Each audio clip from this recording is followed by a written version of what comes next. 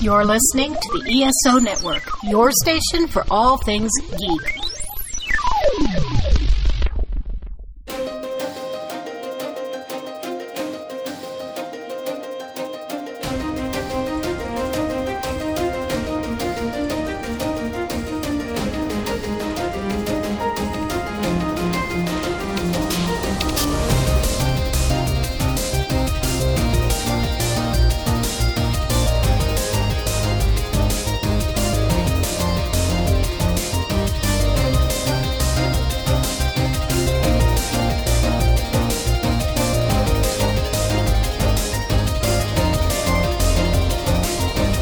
Hello and welcome to the 42 Cast, your ultimate answer to fandom, geekiness, and everything. As always, I am your host, Nathan, and we have another great episode lined up for you where we're going to talk about Spider-Man No Way Home.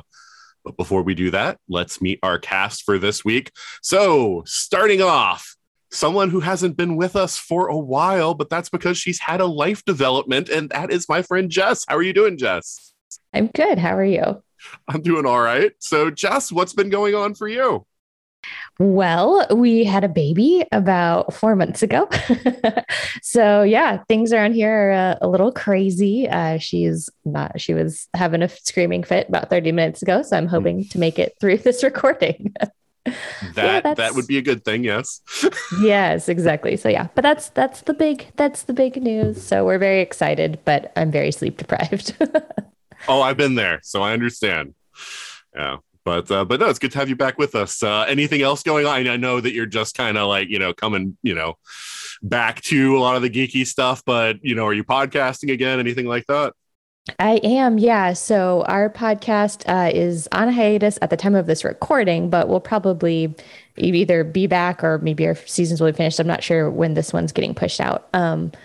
But yeah, we're doing Tomorrow's Legends again. So we're covering Legends of Tomorrow, Superman and Lois, and Stargirl. So Superman and Lois and Legends Tomorrow will be back in January. And then Stargirl just wrapped its season. My co-host covered that while I was off having a baby. So that's the big news on the podcasting front for us. All right. Well, cool deal. And it is good to have you back on this show as well, Jess. It's good to be here.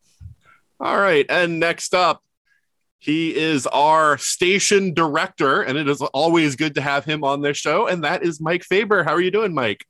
Nathan, thanks for having me back. It's always a pleasure to be on your show. Yeah. And happy holidays to everybody, of course. Right. Although this is going to come out after the holidays. So I'm sure this will come out way after the holidays. So hopefully 2022 is doing wonderful for everyone. Or knowing Nathan, sometimes 2023. No, not for this one. So it should be a ton of fun to talk about Spider-Man. And we actually had a great time talking about it over on Earth Station 1 a couple weeks back, and everyone just loved it. And it's going to be very interesting to hear from a new crowd what everyone thought and everything. And I actually went to go see it again yesterday. So wanted to refresh myself a little bit on this, just to make sure I missed anything. All right. Yeah, no, I mean, it's definitely a movie that's got a lot going on. There's a lot of Easter eggs and stuff. So I can definitely understand that. Yeah. And even seeing it the second time, people still got up before the credits were over. It's like, why? Why do these people do this? Yeah, we had half the theater walk out like when the credits started. And then after the mid-credit scene, another half of what was left over left. So it was very, very few people left in the theater to watch the trailer at the end of the movie. So yeah, I was kind of surprised. And it was just amazing to, laugh my butt off, knowing that these people are like, what? There was a Doctor Strange trailer at the end? I didn't know that. So it's always cool to do that. But thank you for having me. It's a pleasure to be here. Yeah, it's good to have you back on the show, Mike. Thanks, dude. All right. And next up, she is a every time I think of something to say about you, Angie, I'm like, oh yeah, you told me like not to say that anymore. So she's our angel of audio, and that is Angie. How are you doing, Angie? I'm doing well. Thank you for having me back. No problem. Love having you back. So what's been going on for you?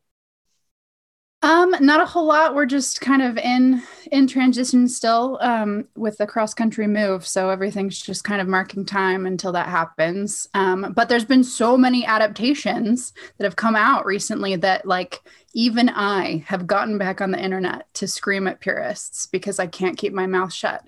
So, and I'll save that for later because I want to talk about it. But yeah, so I've been watching a ton of TV. All right. Yeah, no, that's cool. Yeah. So I mean, like screaming at purists about this movie since you want to talk about it later. No, oh, okay. Well, I mean, just adaptations in general. So between Cowboy Bebop and The Witcher and Wheel of Time and like all these adaptations have come out, and I'm just watching the purists on the internet like have aneurysms in real time, and it's great. I've been enjoying it intensely. So yeah. Okay. Well, it's good to have you back on the show, Angie, and hopefully you won't be yelling at anybody on this podcast. I hope not. I might. But with that, let's segue to somebody that we'll all probably yell at, and that is the man you love to hate, and that is Ryan. We're in the spirit of the holidays, Nathan. I'm going to forgive that erroneous statement. Everyone loves me. I'm a delight. All right, no, that's good. Keep telling yourself that, and you probably can convince yourself. Yeah. That's what my mother tells me, so it's got to be true. So how have you been, Ryan? I don't know. I'm hanging in there, making it through the holidays, and not unlike Angie, I am as well enjoying Wheel of Time. Purists just go crazy over this series. So, I'm making the best of it. Okay, no, well that's good. I miss your online presence, Ryan. You used to be on all the time, and now you're not on very much anymore. I know. Well, it's good to have someone to rail against. One of my New Year's resolutions is to be sure to give you a migraine, Nathan. That's going to be something I'm going to try to do. Maybe you should update your website. Yeah, I have a website, really? That was last updated in 2019. Yeah, you know what? I'm it's not true, but I'm going to blame COVID. Yeah, it's like, wait a minute. You've had more time because of COVID because you had a long period of no commute, and then you've had you didn't go to Dragon Con, and then you know what, Nathan? Not unlike the movie we're about to talk. Let's not think about this too hard, okay? Oh, let's not pull at the strings. That is a fair point because I agree. When I came away from the movie, there were a few things that I was like, oh, wait a minute. I didn't think about that at the time. But no. And you shouldn't start now. All right. Well, it is good to have you back on the show, Ryan. Thank you. Good to be back. Right.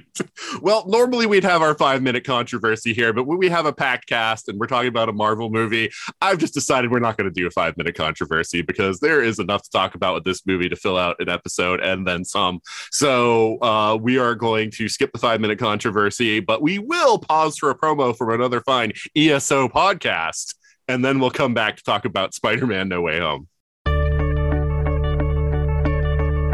Doctor Who is all about change. For almost 59 years, the show has gone through many regenerations.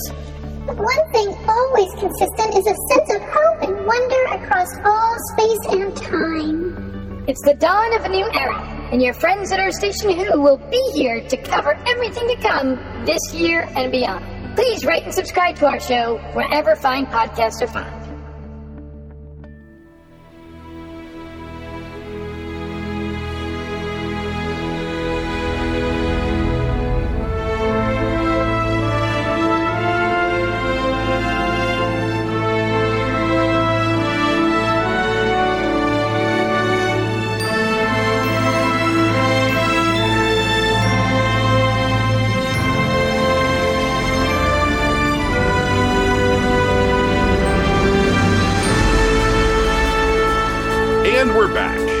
Like we talked about, we are going to discuss Spider-Man No Way Home.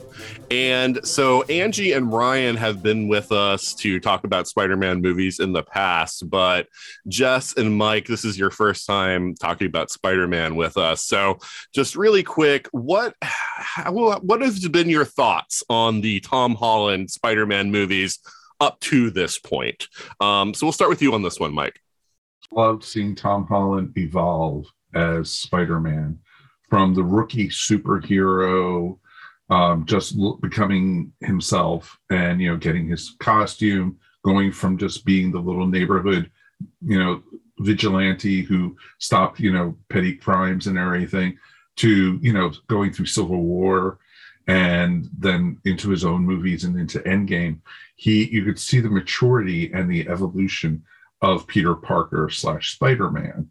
And this movie completes his evolution and ends him in a really good spot where, let me just put it out there, Peter Parker in the comics, in the other movies, is a loser.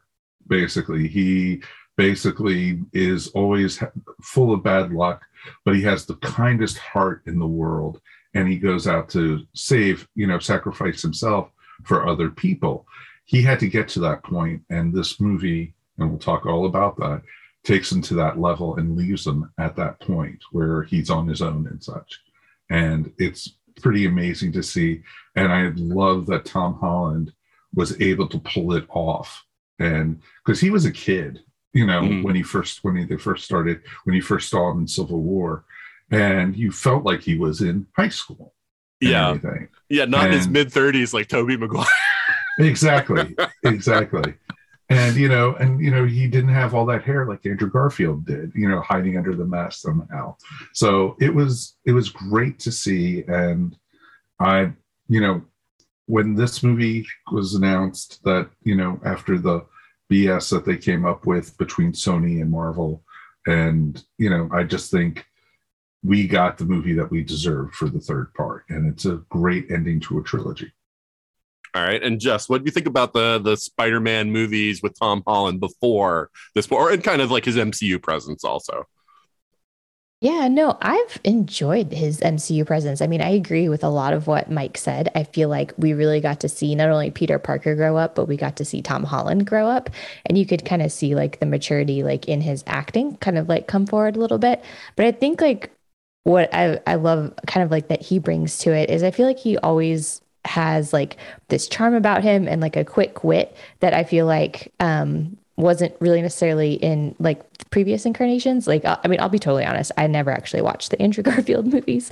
So I'll just throw that out there. But I've seen all the original one, I guess the original ones, the ones with Tobey Maguire. Mm-hmm. So, and I definitely preferred Tom Holland's version and like the MCU take to the original ones that we had. I feel like you got that humor in a lot of ways, that Marvel's kind of become known for, that they get to like sprinkle that in like throughout the script and everything. And I've really kind of enjoyed that. And just like kind of Tom's take on Peter Parker, I feel like he tries to make it a little bit more like lighthearted in a lot of ways. Like, it's just like, sometimes it almost feels like either like sheer dumb luck of something that happened. And it just, I've enjoyed it so far. So.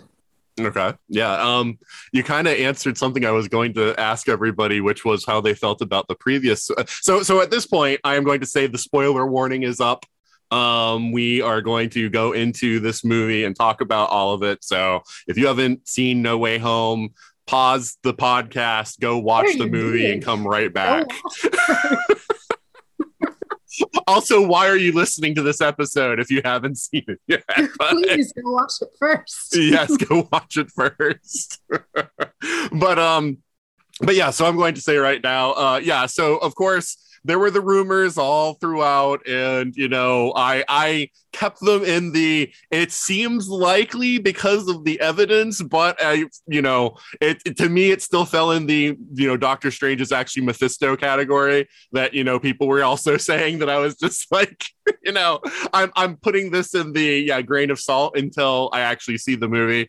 But in fact, even though I thought they probably were going to be in the movie, I thought they were going to be like just right at the end, like Peter's going to be fighting and he's going to be almost defeated, and then suddenly two more Spider-Man swing in to help him. I was not expecting Tobey Maguire and Andrew Garfield to be in the movie as much as they were and have as strong a presence as they were. So yeah, I mean, that's an interesting thing that happened where for once the internet rumor mill was actually right about something instead of, all the things that I've been used to lately, where it's like people insist that some weird theory is going to be correct and then it turns out not to be.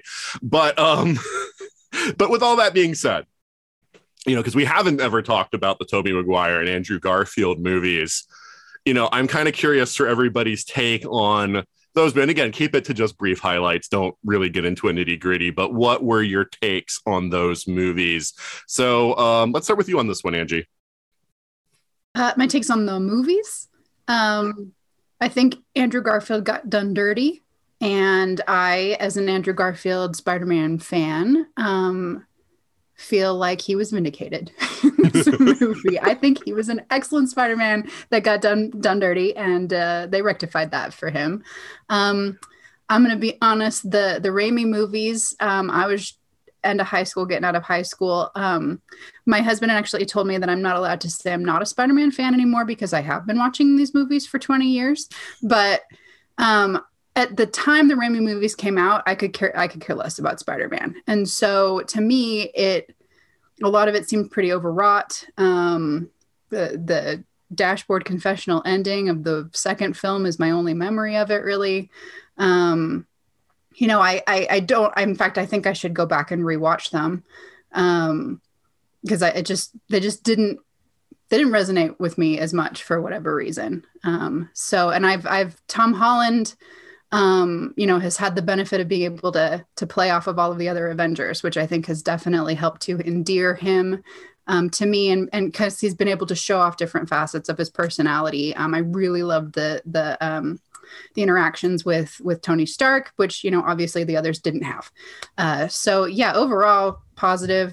I'm all on Andrew Garfield, team Andrew Garfield though. See, I remember way back when, Angie, when you and I talked about the first two Spider-Man movies over AIM.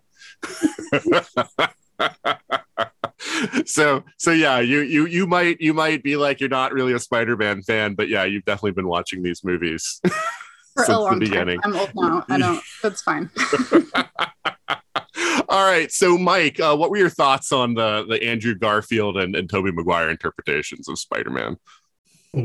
Well, for me, finally to see a real Spider-Man on the big screen with Tobey was awesome. I was not a huge fan of the first one. There were so many faults with that. Not that it was Tobey Maguire's fault, not that it was William Dafoe's fault. I just didn't care for the film all that much. And I also didn't like that they ended up killing the Green Goblin in the first film. Green Goblin is Spider-Man's one of his biggest foes. And to see them kill him off at the end of it, it's like that would have been great at the end of the third, and have him go away for the second one or something like that. Would have made it a lot more interesting. And also there was just this, and I blame Sam Raimi on this a little bit. I know, all hail Saint, Sam, but you're not going to hear an argument from me, so no, you're good. It was interesting. There was one scene where you just had two people in masks talking to each other, and it could have been anybody in those suits and just voiceovers, because it was Spider-Man talking to the Green Goblin in his mask. And so it was just like, no. But I loved the second one. Doc Ock was amazing in that movie. I loved seeing that come to life, because that was the first time ever you had anything close to that. And, I just thought he seemed real. He seemed, like almost sympathetic in some ways. And I just loved it. The third one, I'm not even going to talk about, but it was a piece of garbage. It was a dumpster fire. And I think the only winning thing in that was Sandman. And the rest of it was junk. The Andrew Garfield movies, I enjoyed, but I didn't love. I liked Andrew Garfield as Spider-Man. I loved Gwen Stacy, and I thought she was great. The villains were weak, though. Lizard in the first one, and then Electro in the second one, I didn't really care for. And don't get me started on Paul Giamatti as the Rhino. Come on. No. Don't even go there. But it was fun. They were good popcorn movies. And Was I disappointed that they didn't do a third Andrew Garfield movie? A little bit. I would have liked to see where they would have evolved this character from there. But I did. And then when, they announced that MCU was taking over with a brand new Spider-Man, I was like, again? But it is what it is. But I did love seeing them come back for this. And I enjoyed it. I was one of those people who cheered and clapped when each one came through that portal. It was awesome. Meanwhile, Beth, who doesn't read or look at anything, just groaned when she saw Andrew Garfield show up, and then groaned again when Tobey Maguire showed up. But yeah, Ryan, what were your thoughts on those two and their movies? Well, I mean, so I've been around obviously long enough that I remember seeing each of them in the theater when they first came out. And they'll, especially the Tobey ones, will always have a special place in my heart. Not to get all political or whatever, but when the first one came out, it was only a few months after 9/11. And I just remembered we were all in a bad space, and this movie came out, and just suddenly it just felt like, I don't know, maybe things weren't as terrible as they could be. I've always thought that Tobey Maguire made a great Peter Parker and Andrew Garfield made a great Spider-Man. And that's kind of my feeling on the matter. I feel like by the time we got to Andrew Garfield, it was getting a little tired. Not not anything against his skater boy version of Peter Parker, but it was just getting okay. Oh, here's a fifth Spider-Man movie. I'm done with it. We get to watch Uncle Ben die again. All right, great.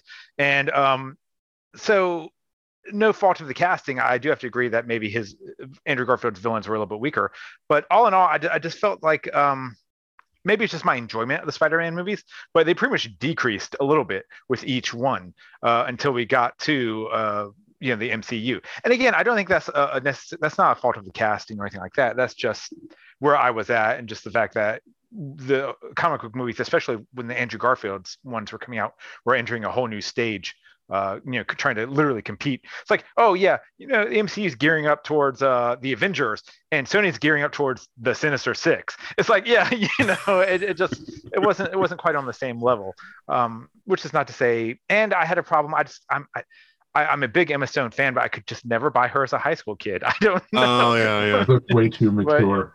Well, that was my joke earlier about casting 30-somethings as Peter. Yeah. I mean, it's I've got a bald spot, but, I'm really a high school student. It's although the thing I will say about Andrew Garfield is he looks like the Mark Bagley Spider-Man, physically, just appearing. That's when I started reading Spider-Man, that's who was drawing Amazing Spider-Man. And he looks like that Peter Parker. Now, that Peter Parker was a guy in his 20s, not the high school version. So, there was kind of a problem there. But yeah, the hair and everything, it was oh, wow, he looked just like the Mark Bagley, Spider-Man. So yeah.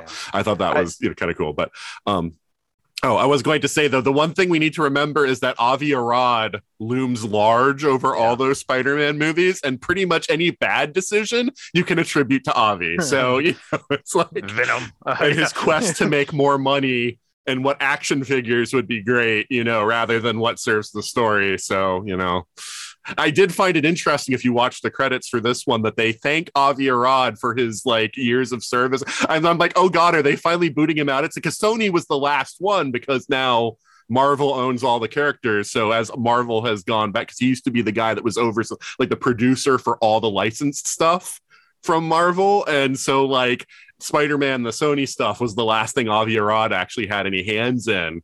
But it almost seemed like it was a farewell thing at the end of the credits to Avi. And I'm like, oh, man. It's out to pasture. Thanks. Right. I don't know. I mean, you can make the argument that maybe without him, we would have gotten nothing. So no, that's true. I mean, yeah. In the 90s, I think he probably did help raise Marvel's profile quite a bit. Absolutely. Yeah. Mike, were you waving to make a point? I was see, I don't want to be basically. Oh, right. Yeah. So Jess, I know you haven't seen the Andrew Garfield movies, but what were your thoughts on the Tobey Maguire Spider-Mans? Oh, it has also been quite a long time since I've seen those. And I was young. I think Angie and I are of a similar age, but I remember enjoying them.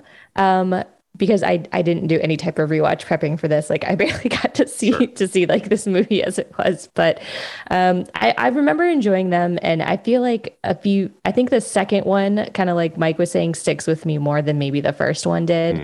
And I mean, I clearly remember like Venom and Sandman from the third one, but other than the fact that they were in it, I can't tell you what else happened in that movie.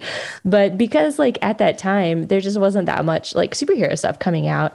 And, you know, I've always kind of liked the genre. I've always loved like superhero stuff. And so, you know, at the time, it was one of the few things I was, you know, getting or that I'd been able to see. So I just remember enjoying them.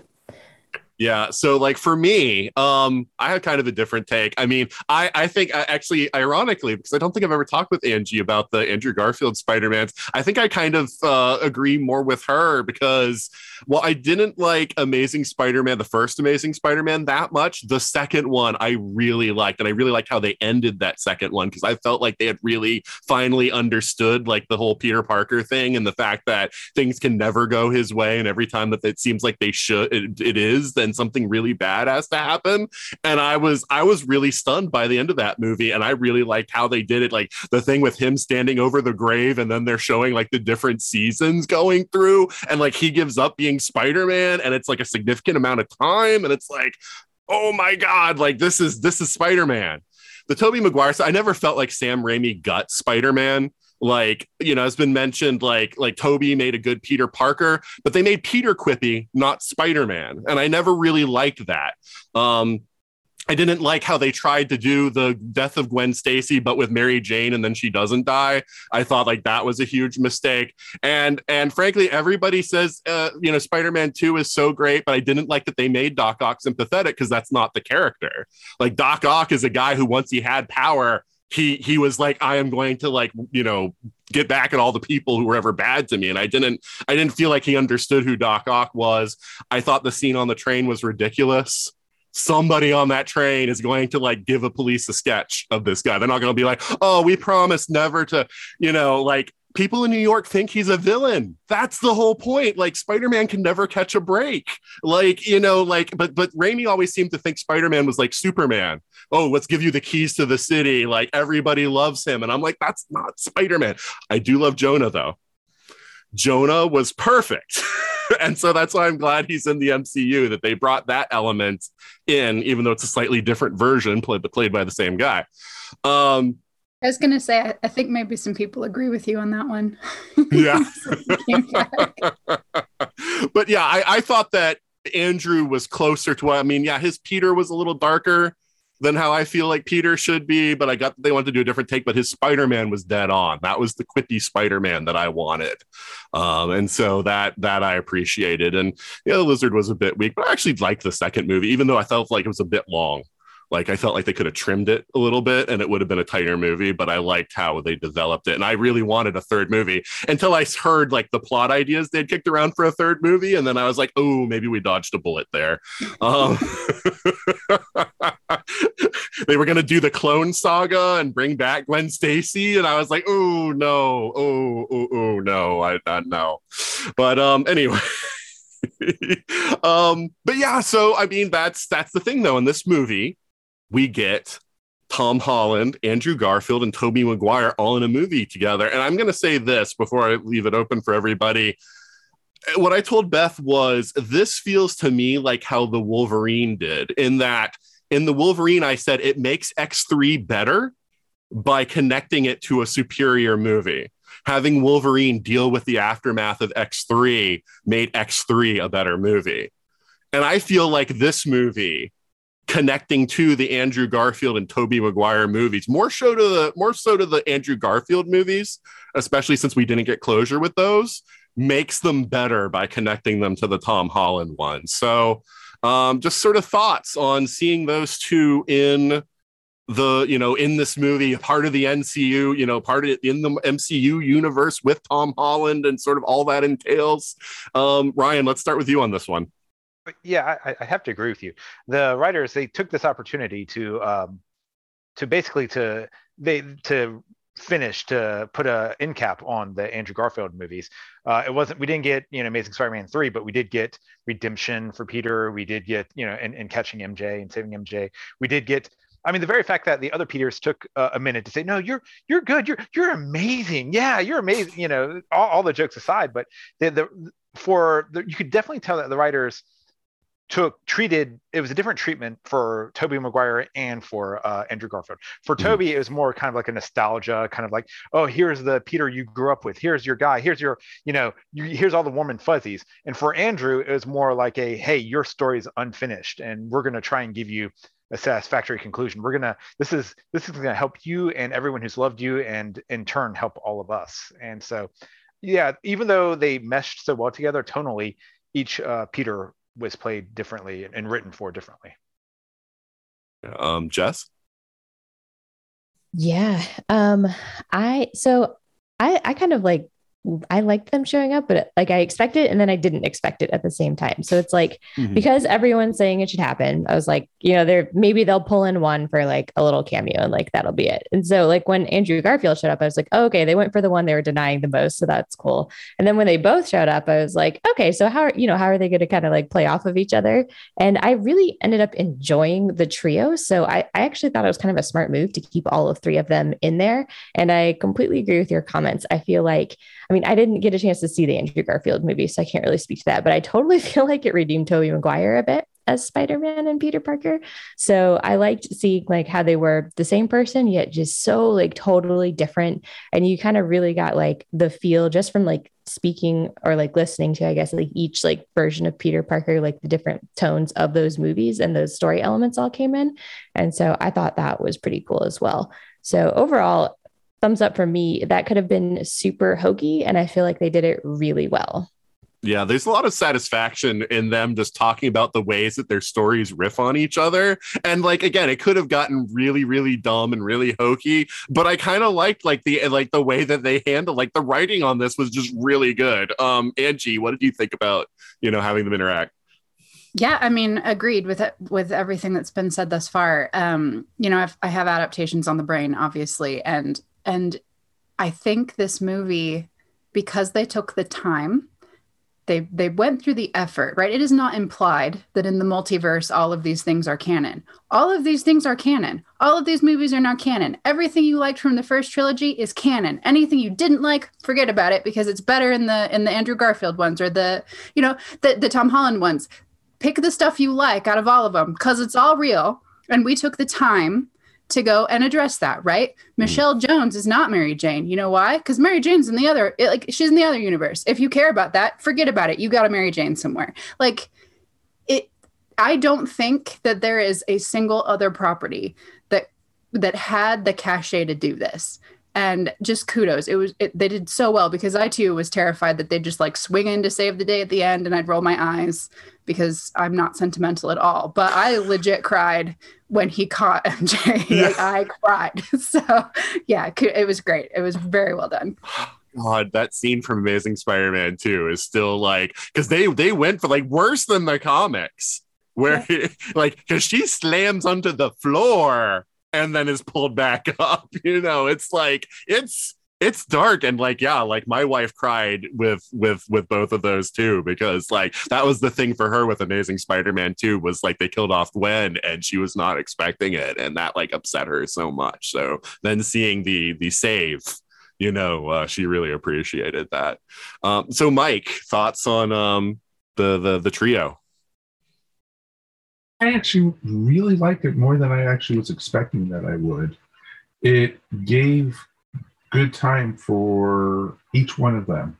Neither, I didn't feel like Andrew or Tobey got over, like too much time. It almost felt like, it was very well played, and they were able to help Peter at a very, very rough time with his death of Aunt May. And I thought it was really interesting. And it also played into something that I had been thinking about. Was there ever an Uncle Ben who was killed in the MCU? And I more think that Ben and May were probably split. They got divorced or something, and Uncle Ben went on his way to do whatever. So he's not even around. He probably didn't have any part in Peter's life, because you know, especially when they were dealing with May being killed, and Peter was, you've never gone through this, and they both had to tell him about their Uncle Ben's. And it was just real interesting that, it was her who was the influencer, not Ben. And she even did the famous line, which was even more interesting. I really agree that I felt like Andrew Spider-Man redeemed himself in this one, because he was beating himself up with the death of Gwen. And, he was able to save MJ, and at the Statue of Liberty, the way he should have saved Gwen Stacy. And it was his way to, stop having all the guilt himself, which was interesting. And Toby was the most grounded of the three of them, which was really interesting, because he had been doing this for so long. And I am so glad they didn't de-age either of them. And that made it even more so. And it was an older Peter Parker who had been doing this already.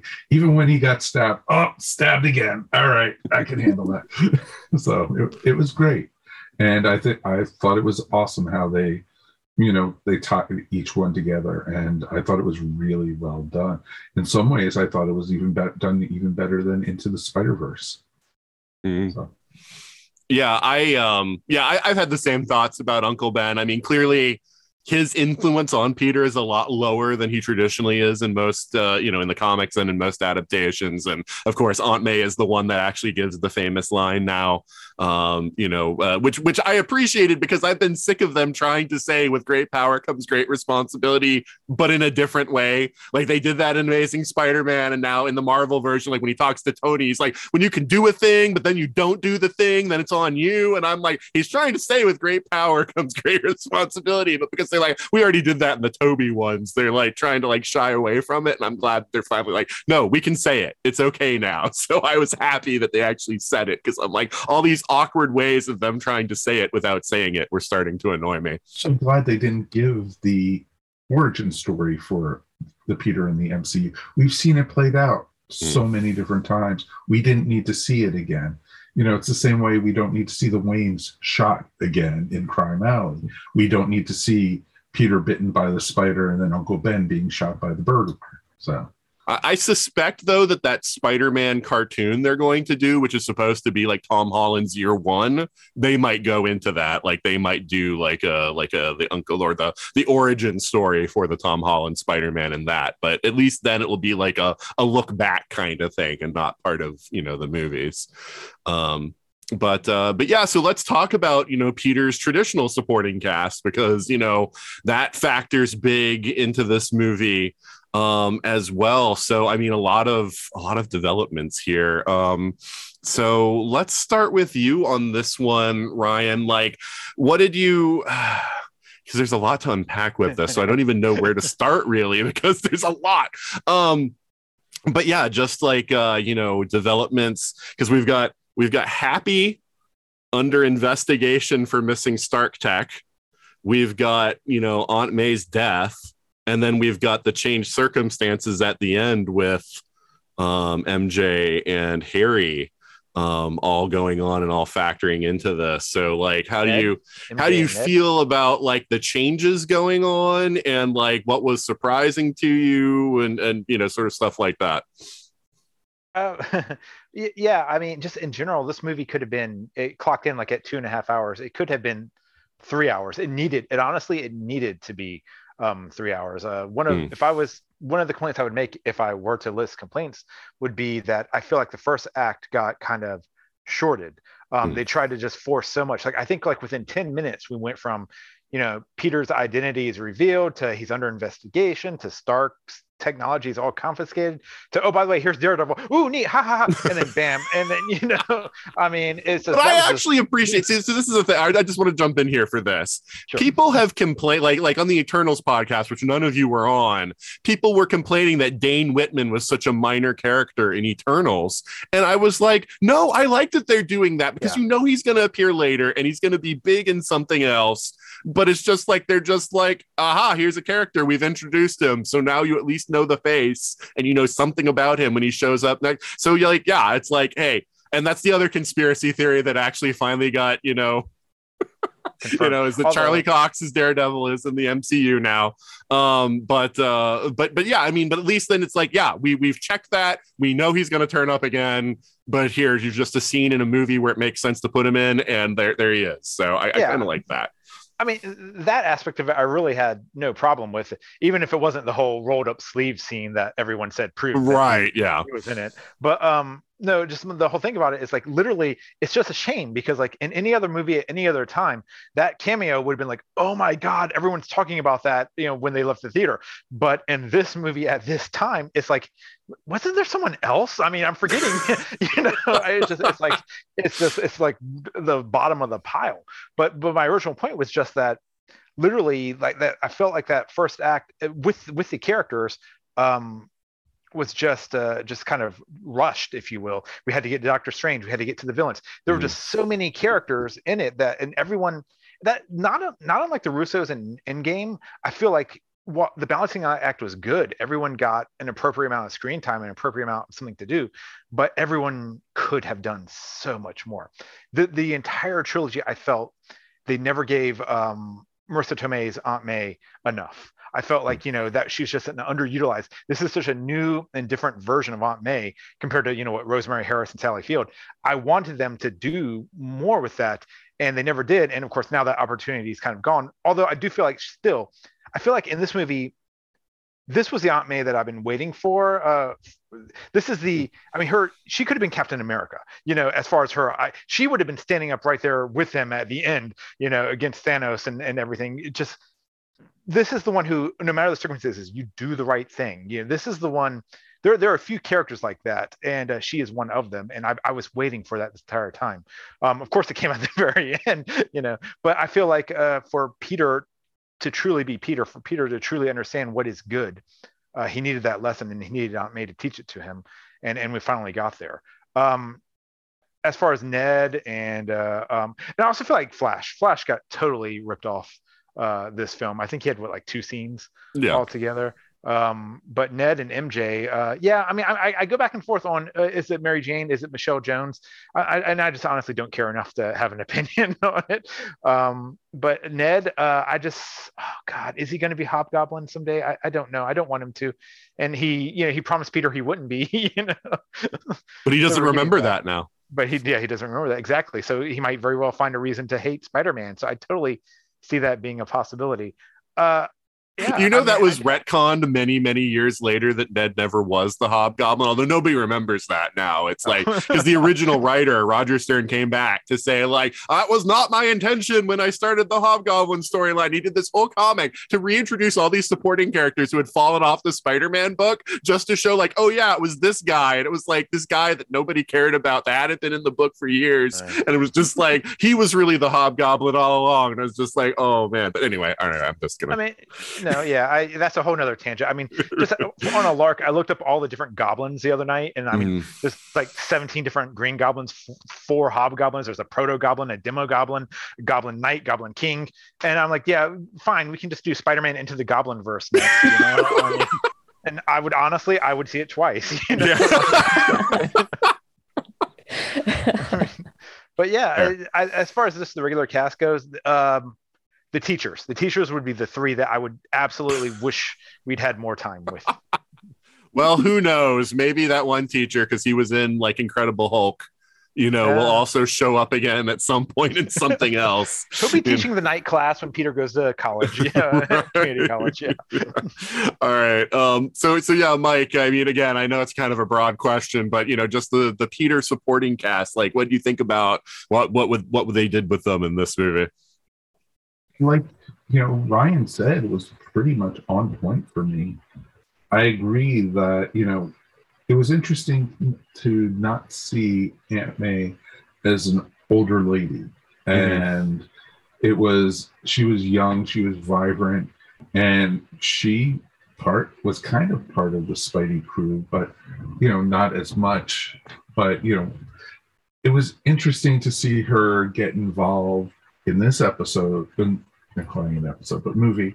But it was interesting to see because she guilted Peter into helping Green Goblin. Peter was like, I'm going to send them all home. I don't care. These guys are evil. They don't have anything, And, she was the one, there's good in everybody. And, and that was her downfall right there. It's like, oh, yep, she's gone. She's going to pay for what she just said. But it was interesting to see, and I was heartbroken. If it had just been anyone but Norman Osborn, because I was just like, I was face palming because I'm like, oh no, not Norman Osborn. Don't say that. Anyone but to not Norman. Right. There was a chance with anybody else, but not Norman. But it was interesting with that. And, MJ and, Ned was great. And it was heartbreaking at the end. Peter had to give them up. And I'm glad that Peter at the end didn't do his little speech in the coffee shop. Let them live their lives. They're on a good place. And Peter actually was ready to do it until she said, when he noticed the bandage on her head, and, she said basically, it doesn't hurt as much. And it was like, oh, I can't do this.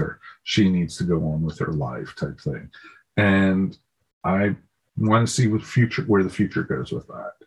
And, because that's right out of the comics kind of with One More Day. And it's going to be interesting to see what happens with that. I was very interested with J. Jonah Jameson in this was a total jackass. He was an instigator. He was getting right into the middle of this. He was kind of like how in the comics, he wouldn't let a dead horse rest. And he was on Peter and Spider-Man's butt the whole time. And it was interesting. He was becoming more and more like an Alex Jones type character, trying to sell his vitamins and his supplements on TV. And it was a great parody of that. Mm-hmm. And I love, even after the mind wipe happened, he was still on Spider-Man's butt. But, at least Peter can have some peace now with that. And, so it was interesting with that. The school stuff, I didn't really, care. I did like it when, with the reporter and her going, go get him, Tiger. It was just like, so it was interesting with that. And you had the teachers and everything, but that was just filler to me and everything. So I liked it. And then the whole thing with Happy was just awesome. And, then it was basically Happy who convinced Peter to keep going at the end, at the graveyard. And because Peter was just going to, sulk away and he probably was not going to become Spider-Man again. He was going to, let it all rest. And then talking to Happy at the graveyard at May's gravesite, hearing about, what he had to say, that was inspirational and everything. Do I want to see Happy back in another movie? No. That's done. I could see him in another like Ironheart or something. I don't want to see him with Peter anymore because he doesn't have any relationship with Peter now. So it was interesting. I have thoughts on that, but I'm going to come to that in a minute. Jess, what did you think about the supporting cast and how they were depicted in the things that happen? Yeah. I was legit devastated by Aunt May's death because I also enjoyed like having a more like young and vibrant Aunt May, someone who is clearly like a good influence in his life. And she was, she was like part of the team. And so that was really, really, really sad for me. I mean, it's not surprising he had to have that happen at some point because as far as we know, I've been led to believe he doesn't really have an Uncle Ben. So especially as soon as she said the line, I was like, oh, she's gone. She is going to die in 30 seconds. But yeah, it was a great moment. I mean, it's a moment that has to happen. I mean, there's no way to get around it for Peter Parker, unfortunately, but I was completely devastated by that. And then I'll go on to Happy. I love what Jon Favreau does with that character. I think I'm kind of with Mike. I don't necessarily need to see him back. They kind of got their moment. They got to connect, even though it was when he didn't actually know who Peter was. And, maybe that was a good thing. I like that we eventually kind of got that moment because I feel like he's been trying to connect with him like all this time. And it was just like, oh, you're a nuisance. You're a bother. Like, get away. Like, I'm not, going to deal with you right now. But I liked the ending scene between them. That was nice. And then let's see, what else am I supposed to be talking about? The teachers. You don't have to talk about the teachers if you don't want to. No, I mean, like Ned, MJ, those characters. Ned and MJ. Yes, that should be what I'm talking about. Sorry. I've been listening to everyone else talk, and I'm trying to like remember all the different points and stuff. But anyway, so like Ned and MJ, I don't know. I was a bit sad about that. I mean, I agree. I think it was better that at the end in that like coffee shop scene that he kind of like lets them go and lets them move on. I almost thought they were going to reveal, like when she sees Ned and she's so happy to see him, that they were going to reveal that they were actually together. That is what I was expecting as well. I was really, really expecting that. And then I don't think that played out that way exactly. It definitely didn't get that vibe. But at first, when he walked in, I was like, oh my God, they're going to be dating and he's going to be devastated. It's just going to be like another nail in the coffin. But it didn't go that way. So I don't know. I'm kind of like going back and forth. Like on the one hand, and the way they've established like Peter Parker in this universe, he has them on his team. So it's kind of like hard for me to like say, you know, he's going to move on and like never come back to them. So I feel like in some way I do want them to eventually kind of like reconnect, but I don't want them to like retcon this movie either. Cause I feel like if you do have them reconnect or you do have them remember his past, it kind of retcons this whole movie. So I don't know how I really feel about that, but. Okay. Yeah, I just gotta say, after hearing everybody talk about all that, I mean, I know you haven't gone yet, Angie. It's just like I keep having in my head this vision of next time they reboot Spider-Man, following the progression, it's gonna be Megan Fox playing on May. It's like I could actually go for that. Actually, I could see it. It's like we got somebody even younger and hotter, you know. It's like, all right, but Angie, what do you think of the Peter's supporting cast of this? Yeah, really what impressed me about the supporting cast was that it didn't feel like they were a vehicle to demonstrate how Peter is his own worst enemy. They all got their own moments. But really, the whole point of all of them is to show that Peter is his own freaking worst enemy. The whole movie is about parental figures and friends and family and not doing it all alone. So at the very end of the movie, he decides to do it all alone. Because he's Peter Parker. And Ned is probably going to be a goblin now. Maybe he'll be the Goblin King. I don't know. The point is, Peter is his own worst nightmare. And even not having read any comics, even I know that. But the whole, we have this entire amazing supporting cast. I am embarrassed to say I did not know May was going to die or say the line until she said the line. And then I almost puked, basically. You know, it's Doctor Strange is his stepdad, like that whole exchange about what to call him. It was such a stepdad thing. And it was just great. I mean, and so you have, you know, and he has this previous relationship with Tony and what that means that Tony's gone. And like, he has these maid families and these father figures. And, you know, the Doc Ock coming back and having his redemption was part of that, right? That this parental figure to Tobey Maguire's Spider-Man is there and has his redemption. And he's screwing it all up by deciding to go alone. And, you know, we get it. We feel for him, but man, Peter, that was the wrong choice. It's funny because watching this movie, it was hard for me not to think about all the comments that we've been making on the show. I realized that again, only Ryan's really been on these episodes talking about The Flash and about how Barry Allen is the true villain of The Flash because all of his mistakes are the things that keep feeding all the bad stuff that happens. And watching this movie and seeing Peter, but it's like, it's so funny how good writing can make it all like different because it's like, whereas that becomes tedious in The Flash and it's a problem for the show. In this, it's like the writing is so good that it's like, while you recognize the problem, while you recognize that Peter and Peter's, you know, decisions of trying to make his decisions on his own and not working with others and all that kind of stuff is causing the problem, you're a lot more cool with it. You know, when it's written well. So yeah, no, I totally hear you on that. And yeah, I mean, my own take on it, I mean, I don't think I can say much more about, you know, Aunt May. Like you guys have all like, you know, said that, you know, again, total gut punch.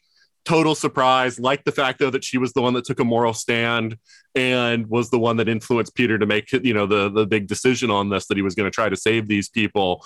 You know, I really liked that. Happy, I think where that's all going is Armor Wars, because we know Armor Wars is being hinted.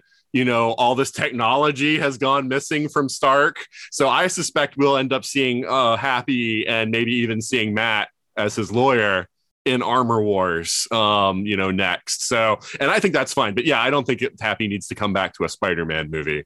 But it would make sense for Happy to be in Armor Wars. So we'll see, you know, how that develops. But yeah, the like just as they're, you know, like you know, the first Spider-Man movie, I was not sold on MJ. You know, like I liked aspects of what they were playing with. I liked the fact that they had, like, she clearly knew that he was Spider-Man, which is, you know, in the comics, Mary Jane figured out he was Spider-Man before he revealed it to her, which is one of the things that none of the adaptations have had. And so I liked giving her that agency like she had in the comics. But, you know, I didn't like the fact that she was such a different character, but they kind of sold me in the last one, you know, in Far From Home with the character, because even though it's like, yeah, she's a very different character, I kind of like her. And like this just like completely like cemented it for me. Like I absolutely love her. I love the way that they interacted together. It's one of those things where it's like you can tell that there's the off-screen romance because of the chemistry that they have on screen. And, you know, that's, you know, again, I think that worked really well for them. And Ned's been just such a fun, like, guy, like, the whole time. And so you absolutely adore these characters. So, you know, again, it was great for them to have more of a role, I think, this time, or more of as part of the action rather than as people that needed to be saved. And I liked that they got that part. But then, yeah, again, it's another one of those things where it's just like, yeah, you how that ends. Excuse me. And then like the whole thing in the donut shop. And again, I'm so glad, because I was cringing waiting for like her and Ned to kiss, and then for him to be like, oh, I'm not going, like they've created a relationship. I'm not going to ruin that by trying to come in. I thought that was going to be his rationale for not, you know, doing the speech. And but then I was like, oh god, but then sometime later she's going to remember anyway, and then Ned's going to become the Goblin, and it's like, no, we don't want to do this. So I'm kind of glad that it was more of his decision, just from seeing the fact that she was hurt and realizing that he puts her in danger by being close to her. That felt a lot more like you know, like a Peter Parker, you know, like from the comics kind of thing of, you know, when he's distanced himself from relationships because of the fact that he doesn't want to hurt people, and, you know, he doesn't want them to get hurt when they're close to him and all that kind of stuff. So, you know, I liked that way of doing it. But yeah, still sorry. And it'll be interesting to see if they keep Ned and MJ in the next movie, or if they will have him go completely clean slate and develop a new supporting cast around him. So I think that's a big question mark at the end of this. But yeah, I mean, we're going to be remiss unless we talk about my boy, Dr. Stephen Strange, who for the first half of this movie, I was like, they might as well have called this Doctor Strange too, because, you know, it's like, it's just as much his movie as Peter's. Of course, he gets sidelined about midway through, so then it becomes much more of just a pure Spider-Man movie. But yeah, let's talk about Doctor Strange and his involvement in this. You know, like, how did you like that? How do you like how they did their first forays of breaking the multiverse into like the mainstream MCU beyond, you know, Loki is kind of taking place in this outside of reality kind of place in the TVA. So it's kind of, you know, nebulous, but like here we're actually breaking the multiverse into the MCU. So let's start with you on this one, Jess.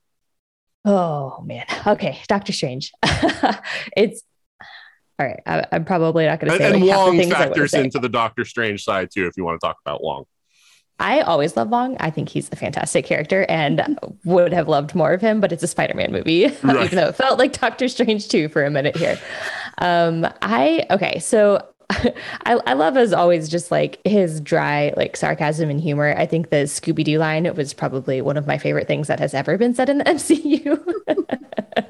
It just made me giggle. But on a more serious note, I liked at the end, I'll jump to the end because that's like mostly I think what I would like to talk about with all the multiverse stuff.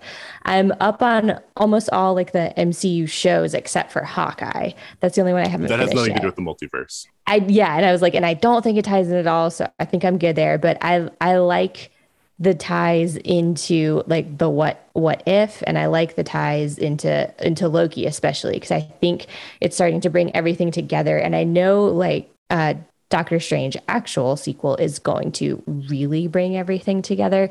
But I liked when they started to show everything like at the end there where it's like peeking through and you can see like all of these figures like starting to come in, which is of course why they need to like reverse the spell and do that whole thing. And so just that whole concept of like a true like multiverse where there's like literally like an infinite amount of people that could know Peter Parker and they're just all coming from like all these different places and all these different timelines and like what that could mean. And just like watching things like break apart. I'm a sucker for anything time travel and multiverse related. So I thought that was super cool. And then like, I guess the actual spell that he does, which it's weird because it's like a spell and then the spell I guess like gets undone. I may or may not have watched a couple of YouTube videos. Contained, there we go. Okay, so I'm struggling like with ways to like process this in my brain as also like how to explain it because it's like they do one spell and then he's able to like contain it in this like little prism thing, which very much reminded me of the What If series. Like that it seemed like it came like straight out of that. And then he opens it back up and he does like and then the multiverse, you know, the universe tries to break and then he does like a second spell, which just reverts it. I don't know. I'm not making any sense, but does anybody else? All right. Well, like you're pulling at the threads Ryan told you not to pull at. So I know. I'm sorry. Because yes, like this is where some of the logic starts to fall apart because it's like if you take it as it's said, you know, the whole reason people are breaking in is because they know who Spider-Man is Peter Parker. So if you erase Peter Parker and everyone's memories of Peter Parker, they won't come. The problem is then, so what does that mean that Andrew and Toby don't even remember who they are anymore? You know, because they go away. And, you know, it's like, does that mean that every Spider-Man in the multiverse doesn't know, like, or in every character in all the multiverse doesn't know who the Spider-Man in there? Anyway, it's like, because again, it's affecting all these characters that are breaking through also. So again, it's just like, I think they didn't really think through exactly the ramifications of what they were saying and exactly the logic of it. And so that's one of those things I'm just hand waving. We just know that practically nobody in the MCU universe knows who Peter is. And let's just leave it at that. Apparently it erases all records like physical and, you know, video and all that too. You know, they don't say it does that. It must, or otherwise people would notice like, hey, who's this guy? And why is there, you know, like an ID for a Peter Parker and a social security, you know, like it's like all those things would have to erase too for him to truly be gone. So again, But he had boxes he moved into his new apartment with. So again, don't think about it too much. Right. Those are things you have to just hand wave. He was going to take a GED test to pass high school, so he needs some kind of identity. It would have been really cool if they ended up calling him Ben Reilly or something. I was wondering if that's what it's going to be like in the next movie, is he's going to be called Ben Reilly and they're going to pick that up. But yeah, I mean, he could just keep being called Peter Parker, just brand new, clean yeah, slate. I mean, and I can see how like the legal identity of Peter Parker can still exist without people remembering, like, but the Mysterio video would still exist if it doesn't also erase video evidence. So like all that anyone would have to do is queue up that video again and then be like, wait a minute, and watch the J. Jonah Jameson, you know, Daily Bugle video or whatever and see him calling him out. So I'm assuming that had to be all wiped out though, because also look at Flash Thompson's book. You know, that had to be wiped out and everything. And I love how they called it Flashpoint. You know, a little nod to the DCU. Yeah, see, I haven't cared for this interpretation of Flash Thompson, so it does not bother me at all that he was only in 2 scenes. Like that was not a problem. I mean, if the physical material wasn't destroyed, the other alternative would be the spell is ongoing. And every time anyone learns of Peter Parker in the future, they immediately forget him again. It's like, you know, you're looking at Peter Parker's transcript and then you set it down and it's completely gone from your mind. You see the Mysterio tape, you turn it off and it's completely gone from your mind. That would be the only other, in which case. He could go. That with would Ben actually Reilly. make sense. I got the impression that it's just that everybody's memories of Peter are removed sufficient to forget that he is Spider-Man. So if you're like his school, you just got to remove J. Jonah and, a couple of ancillary things, and he's still a person that is there. But for someone like MJ or, Aunt May or Ned, I mean, Aunt May is, Jesus, sadly not a concern anymore. But, Ned, that their lives are so intertwined with Peter's that so much had to be removed that they just forgot him entirely. But even if it works that way, though, the issue of the video showing him killing Mysterio would still remain. So I mean, it has to do something to Strange address it. Didn't he say everything? It's all media. It's everything. Like he just said memories. Like everything that I remember him saying was just everybody's memories will be erased, not well, then I'm physical media. It's better that way. Right? Yeah. No, that's what I'm saying. I think it has to also affect physical media. Well, like it has to. See what it is Jarvis is still in the internet, and Jarvis is an AI and has brain sentience. It's the ship of Theseus. Yes. All right, Jess, we're steamrolling over you here. Did you have anything else that you wanted to? I mean, we try. That's the thing you shouldn't pull on. The thing that you're talking about right there. The other thing you shouldn't pull on is why did characters come from different times of the same universe? That's the other thread you don't want to think about. Yeah, I know. I was really trying hard not to think about that because I'm not going to lie. It felt like Peter Parker's had lived some life, but the villains were miraculously pulled from their moment just before their death. Right. So I'm just sort of hand waving that of like. But not all of them are dead either. Like Sandman was alive, True. so it's like again, it like was weird and inconsistent. Like again, I'm or ignore it's it. Magic. Or logically speaking, if they were all pulled from the moment of their deaths, older Peters got pulled just before Tobey Maguire. All right. If you want a truly dark thought, I was thinking the fact that they cured Norman and then returned him to his own universe is why he got impaled by his own glider. I do actually. No, they're all now variants. And right, and that's the other, but that's what I think too, is like actually like the Tobey Maguire Spider-Man movies still happened the way they happened, but now there's another universe that's a break off where Norman got better, and there's another break off where Doc Ock got better, and like that's what I think. Didn't even assume that any of them were from the same universe at all. I mean, they're from the same movies, but that doesn't follow that they have to be from the same universe. We even saw that when they were talking to each other about who died when, like none of the Spider-Mans necessarily came from the same universe as their movie villain counterparts. Right. No, I mean, that's fair. I mean, it's definitely fair. That would make sense. To that point, Doc Ock never knew Norman was Green Goblin, and he said Osborn the moment he saw the Green Goblin. No, but he knew he was dead. He knew because if Doc Ock knew oh that no, Norman, you're right, Harry because like Harry, don't tell Harry. Yeah, that's right. Yep. So no, you're right. I didn't even question that because it's been so long since I've seen the movie. I thought like, oh yeah, it was well known that Norman was the Green Goblin because he died with his mask off. But no, that's right, because Peter like took the body to the penthouse. That's right. But all right,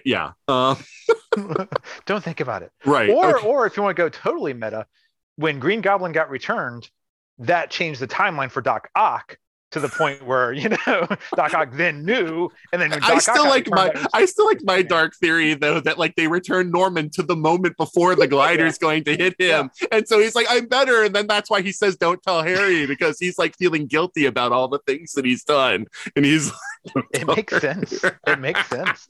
And so Doc Ock drowns, and right, and Doc Ock returned just as he's drowning.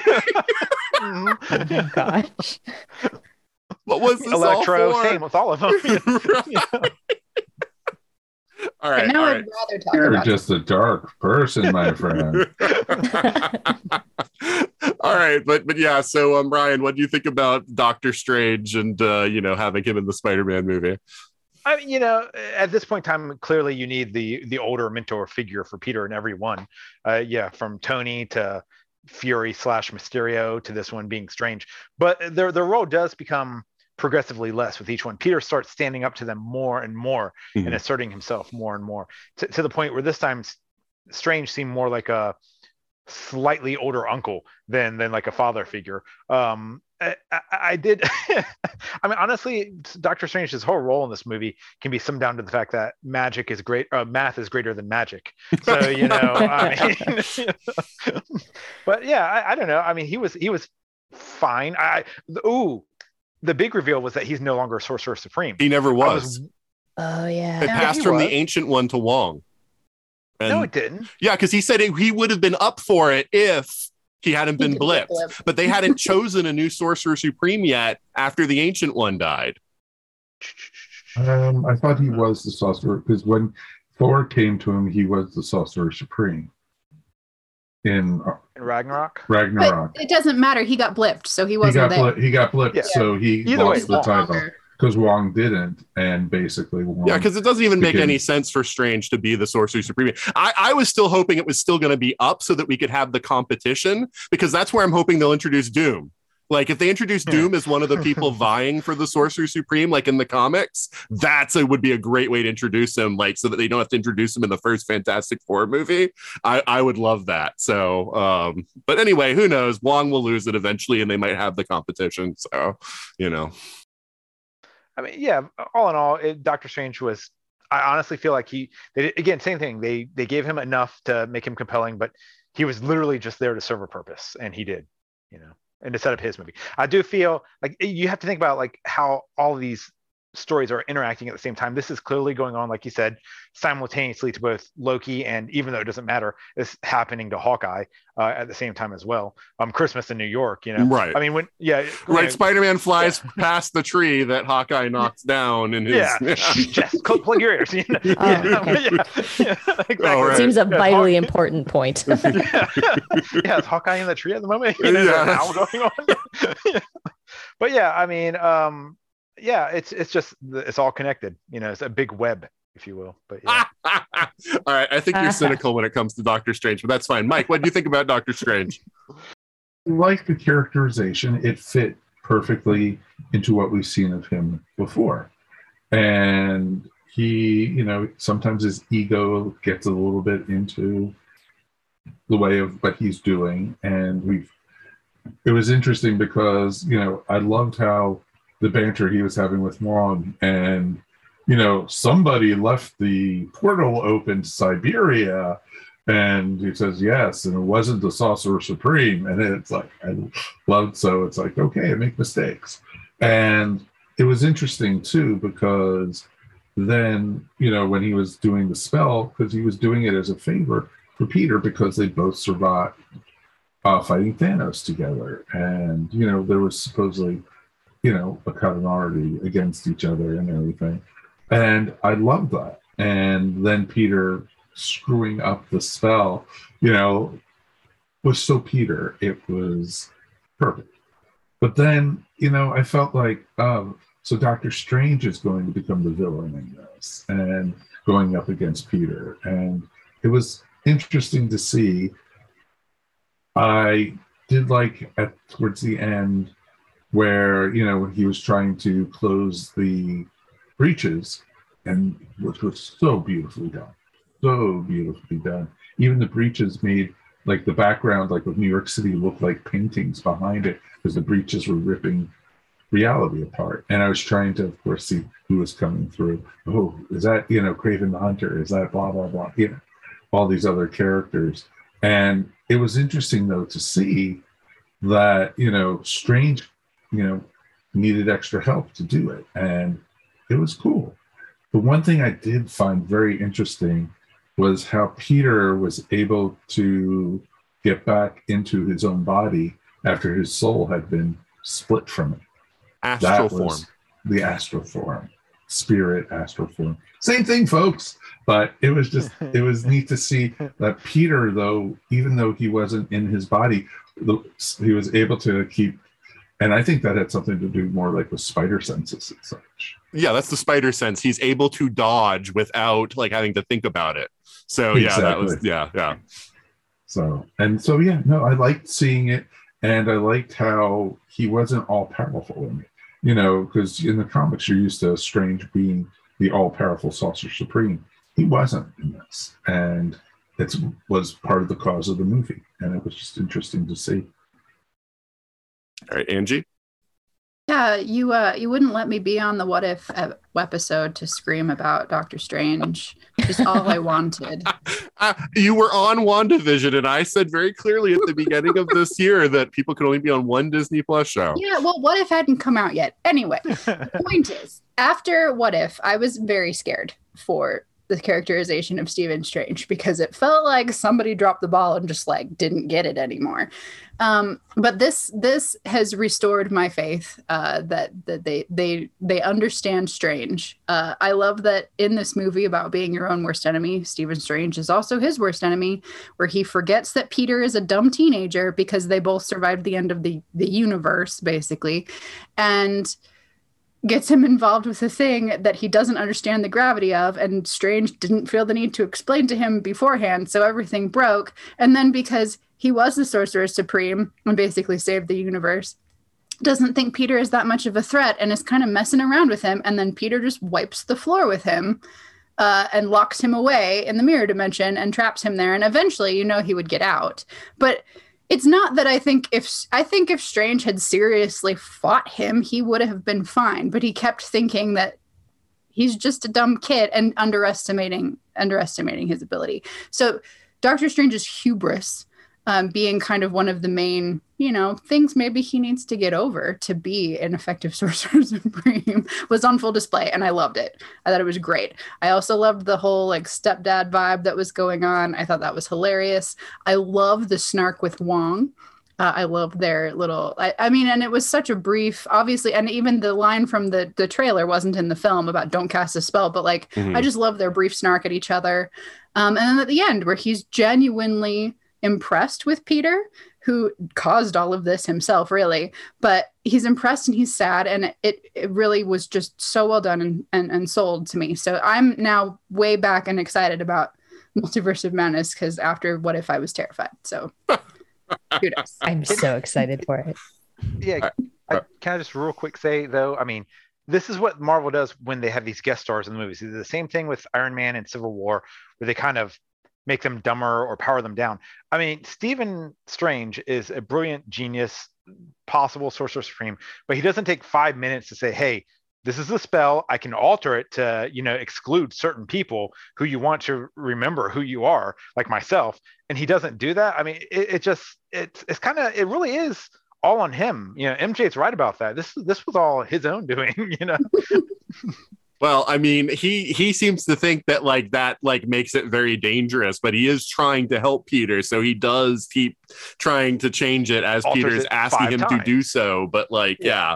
But he could have done all that at the beginning. No, I know, I get that, and there should have been more explanation, I think, up front. But at the same time, I think he was thinking we're just going to do this and everyone's going to forget, and then Peter kept being but can you do one more? Just one more.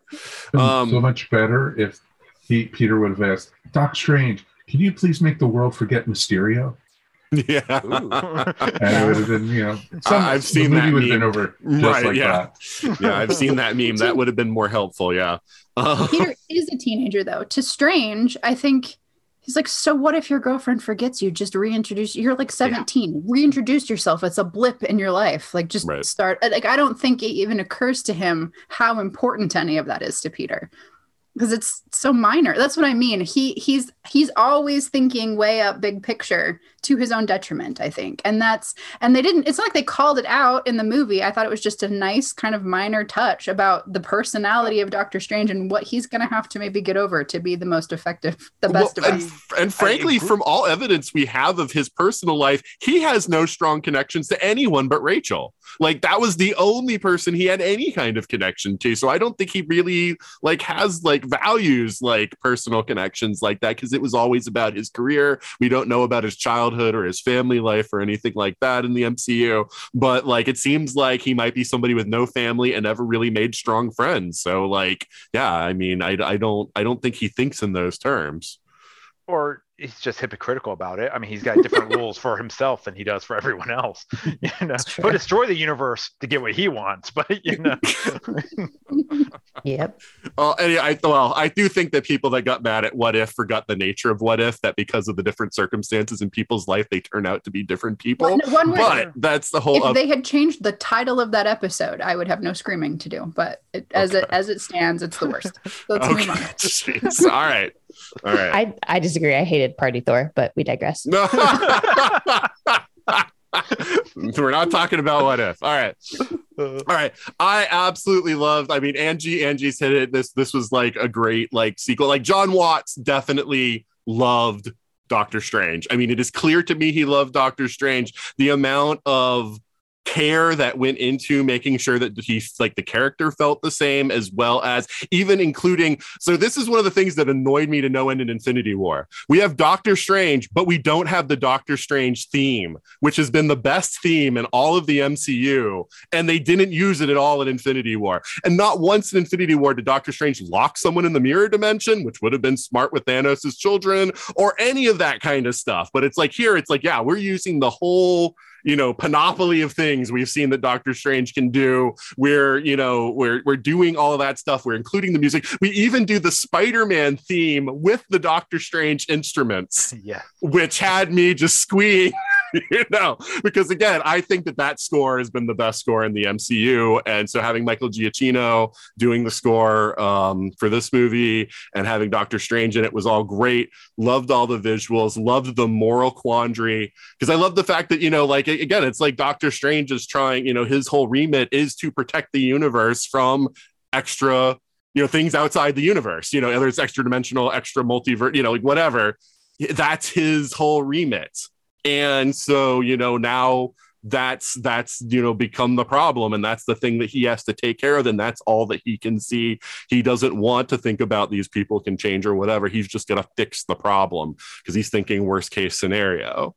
And so I liked that, and I liked that it felt like a real conflict and a legitimate conflict. But I did also like the fact that, like, yeah, like Peter's not fazed by the mirror dimension because A, Spidey sense, and B, geometry, which, you know, if you're one of these people that really loves math, you know, I guess it works, you know.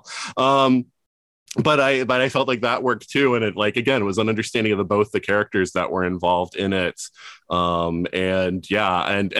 love the reveal that Wong was the Sorcerer Supreme, because if they did have that line in Ragnarok, I think that it's goofy.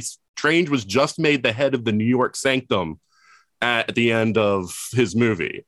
He was not put in charge of Kamar-Taj. So to me, it's like, yeah, he's not Sorcerer Supreme yet. And so I felt like that's a step that should be taken in a future movie rather than something that, you know, just happens, you know. In this movie, Peter just says, I thought you were. So at least at some point, he gave the impression to Peter that he was the Sorcerer Supreme. Right. And it's, maybe I don't remember the line in Ragnarok, but maybe that was said in a movie. But I think that's them backpedaling, because I think the writers even realized that it would be too early, since Strange just learned magic like a couple of years ago for him to be the Sorcerer Supreme already. So I like that. I like that, because especially since they've established there are so many sorcerers in the MCU. Now I think that's going to change after the next movie. But, you know, at least now there's whole like buildings full of, like, you know, hundreds of sorcerers. But we'll see how all that goes. But yeah, I loved having Strange in this. I loved his humor. You know, I just absolutely, you know, liked it all. So yeah. But yeah, so let's talk about our villains, because again, that's another like sort of blast from the past kind of element to this movie. Did you like how they were depicted? The return of all these characters from these different movies. Let's start with you on this one, Angie. Yeah, I mean, I don't want to say the villains were the weakest part of the movie for me. They were the thing that moved the plot along adequately. I didn't feel for them except for Alfred Molina, but part of me wonders if that's just part of the force of personality of Alfred Molina. You know, they didn't. To me, they were the means to the end, and the end was much more about Spider-Man's themselves and how they're interacting with the world. So it was fine. I mean, I actually did enjoy their banter with each other, talking about their various failures, you know, and snarking. And I imagine that if there was a Sinister Six movie, there would be a lot more of that, and I would enjoy it. But as you know, as presented, I didn't feel like they were overly. Well, they're not Michael B. Jordan. Let's put it that way. All right, fair. All right, Mike, what do you think about the return of the villains? I would have been surprised by it because they had it splashed pretty much all over the trailers, all over the poster, and I would have loved to see it. I thought it was amazing to see William Dafoe just as scary looking without his mask on as he does with his mask on. And he acted up a storm in this. He was amazing. Alfred Molina was amazing as Doc Ock. The others, I could care less, truthfully. And that's the sad part about it. You know, Lizard, I couldn't even remember any of the real scenes with him. Jamie Foxx as Electro was very generic for me. I liked him in Spider-Man 2, but I didn't really care for him in this one. Sandman was okay, but you know, I loved the scene where they thought the tree was a villain. You know, it was totally awesome. But as a whole, I thought the two big names was Doc Ock and Green Goblin in this. And, you know, it was amazing to see. And I also put J. Jonah Jameson as a villain in this too. So, you know, equally, I would have loved to see, like, at the end, J. Jonah Jameson bitching and moaning about Spider-Man and Spider-Man just swing down and swing him hit him in the face with the web or something like that, like he used to in the comic or something. It would have been awesome. But I think I would have liked more of the surprise thing. Even the intro on the bridge with Doc Ock, that was all shown already. They showed that in the trailer. Mm-hmm. Hello, Peter. You know, and it was just like, I would have loved to have been surprised as heck. All of a sudden, he's, you know, trying to talk to the college admissions person, and the bridge starts shaking, and you see the tentacles come up. I would have been like, oh my God, that's Doc Ock. It's awesome, you know. And, you know, it would have been great with that. But it didn't. It was like, it's Doc Ock. I saw this. And it played out pretty much until Peter got to take over his arms with the nanotech. And that was just as fun. And did I like it? Yeah. And did I like what they did? It was okay. But, you know, I would have loved to seen more villains or surprise. I would have loved to have seen a surprise if, like, you know, they down, you know, in the trailer, they would have shown the 5 that they had, but it would have been great to see a 6 like Kraven the Hunter or Vulture come back as Michael Keaton. It would have been great with that. I've been joking and saying that Vulture shows up at the end and says, "Let me tell you about the Sinister Initiative." Yeah, exactly. But yeah, I mean, the funny thing about William Dafoe is, you know, everyone's complained about that mask and how awful it looked in the first Spider-Man movie. His face actually works better as a Green Goblin mask than the mask that they crafted. The thing with it, though, it was really cool when he came back. You know, in the final scene, he was wearing the hoodie and everything. Mm-hmm. He looked more like Hobgoblin there than he did, you know, and I thought that was a great look for him. I'm kind of okay with them not giving him the elf hat, you know, so I think that's an okay choice. I think so. I agree. That's cool. Ryan, what do you think about the returning villains? Oh, I agree. Dafoe steals any scene he's in. And honestly, half the time when he was Green Goblin, I was curious, are they even using de-aging on him or not? I mean, it's just, that's how scary he is. But it's also a testament to the technology where, yeah, they de-aged Alfred Molina. I mean, all these guys, and wow, it's getting better and better. I can't wait to see, might as well have early Hank Pym movie next, sure, with Michael Douglas. But as far as the actual villains go, I kind of agree and I disagree. I feel like, was there anything unpredictable about? No, it was pretty much exactly what I was expecting, but they were only there for Peter, or the Peters, I guess, to teach him that you have to do what's right, above all else. They all got a little bit of time. I did love their interactions, and we did learn, if nothing else, in the MCU, to watch where you're running, because I mean, it's all, who knows what you can fall into. Apparently no one covers anything in these places. But my wife was laughing about the incredibly weak floors in Happy's apartment, where just by the weight of Peter and Norman falling on a floor, the floor caved in and they kept falling, and it's like they shouldn't weigh that much. I honestly, I thought the same thing. I mean, because what it was Norman grabbed Peter and threw him down onto the floor, and they went down like 10 floors. But then later on, Peter grabbed Norman and threw him onto the shield, in the water, and the shield it should have flipped over. But no, but really, I mean, ultimately the villains were also there to serve the purpose of being cured. And apparently, I guess one of the lessons we should take from the Tobey Maguire and Andrew Garfield movies are that becoming a supervillain, and I kind of made this point with the metahumans and Flash, is that these are otherwise decent, good people, but the moment they get their powers, there's a chemical imbalance, or a microchip fries their brain or whatever, but then they're just it messes them up, and this was their chance to be cured. And we find out that, hey, underneath all that, these are just actually mostly good people. I take issue with anyone who says that Norman was already a good person until because if you watch that movie, he stole that tech and was willing to go do all that before he got injected with the serum. So I don't know. It was like he wasn't murderously evil. How about that? There are degrees. But yeah, Norman was still not a great person, even before. No, not a great. Fair enough.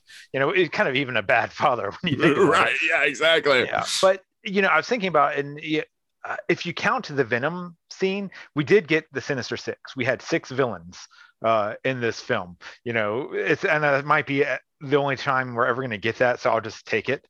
That's fine. I was slightly disappointed to learn that there's no Oscorp in the MCU.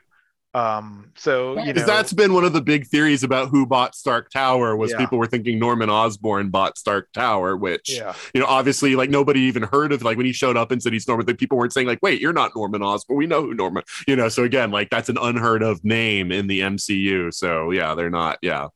It's probably because Sony probably still owns that name, and so it's one of those licensing things of it's not part of the deal they've made with Marvel to use Norman Osborn. Outside of in the Spider-Man. So again, it's there's a certain logic to that. So I guess the leading theory there is that's the Baxter Building, or going to be the new Baxter Building or something.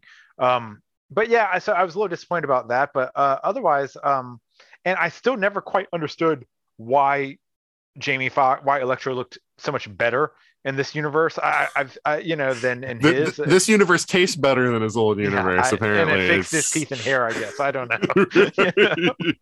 Sure, why not? He got a better costume design in this universe. Let me tell you, that's one of the things I really liked, was that he looked like Electro from the when they had it, when he was using the electricity, it would create the electrical halo around his face, and so it looked like the electric thing like that. His costume is ridiculous, in the comics it's ridiculous, but it was nice that they paid homage to it with the way that would fringe his face when he was using his powers. I appreciated that. It looked better than the all electric version of him in Amazing Spider-Man too. The Dr. Manhattan version. Yeah, exactly. Jess, what do you think about the for you, 2 of them were complete unknowns, but what do you think about the villains in this? That's true, but I caught on pretty quick because I knew who the other ones were. So anyways, I mean, I agree with pretty much everything that everyone has said. Willem Dafoe anything that he is in. And I love him as an actor. And so I was super excited, even though like I knew he was coming back. I just was so excited just to see him on the screen again, and especially to see him play the Green Goblin, because I do really think that he kind of like knocks that portrayal out of the park. And he had a bigger part as him and Doc Ock had the biggest parts for the villains. So I enjoyed that, because I think they're the best two actors. They were the best two villains for me, for sure. They were also the ones that I knew, so maybe that was why. But so I really enjoyed that. And then the whole Cure storyline was kind of interesting to me. I also, kind of got some flashbacks to the Flash, no pun intended, or pun intended, I guess. And so it would very much mirrored their whole like Medicure storyline, which I'm sure was unintentional, but it just kind of like brought that in, and just like that whole conundrum. They didn't really seem to ever stop to think like, hey, these people maybe they don't like want to be cured. We're just going to take it upon ourselves to cure them. And then voila, they're going to be like these amazing people because they're no longer supervillains. So I would say that part was kind of interesting for me. There was a discussion of not sending them back to die, but there wasn't really a discussion of like stripping them of their identities, essentially, with their powers and everything. So no. They would have had time for that in the movie, but it just, because it was done so recently on The Flash, it just kind of was in my head. No, I was seeing the parallels too with the story too. And again, I'm just like, better writing, like, it's like better writing covers a multitude of sins. But again, William Dafoe was great in this. Alfred Molina, like I say, I never really liked his version of Doc Ock because I didn't feel like it was Doc Ock, but I felt like for his function within the movie, and it made sense based on the character that they had created for Spider-Man 2, like how his story progressed of sort of fixing the fact that he was actually a nice guy that was controlled by these robotic arms. And, so just make sure that you put the limiter back in place so the arms can't control him anymore. And he becomes a nice guy again. And, and so because I kept thinking during the fight, I was like, wait a minute, like, we should at least have some of these villains fighting each other because like their agendas are different. Like Marco wants to go back. So like he should be fighting the others, but instead he's like fighting the Spider-Man just like the rest of them. But then I was like, oh, okay, but like Ock hasn't appeared yet, and he's going to be the one that sides with them. And so when he showed up, I was fairly confident that that's what was going to happen. But like, I did like that, sort of through line. I like the fact that they were able to give some closure to, some of these stories.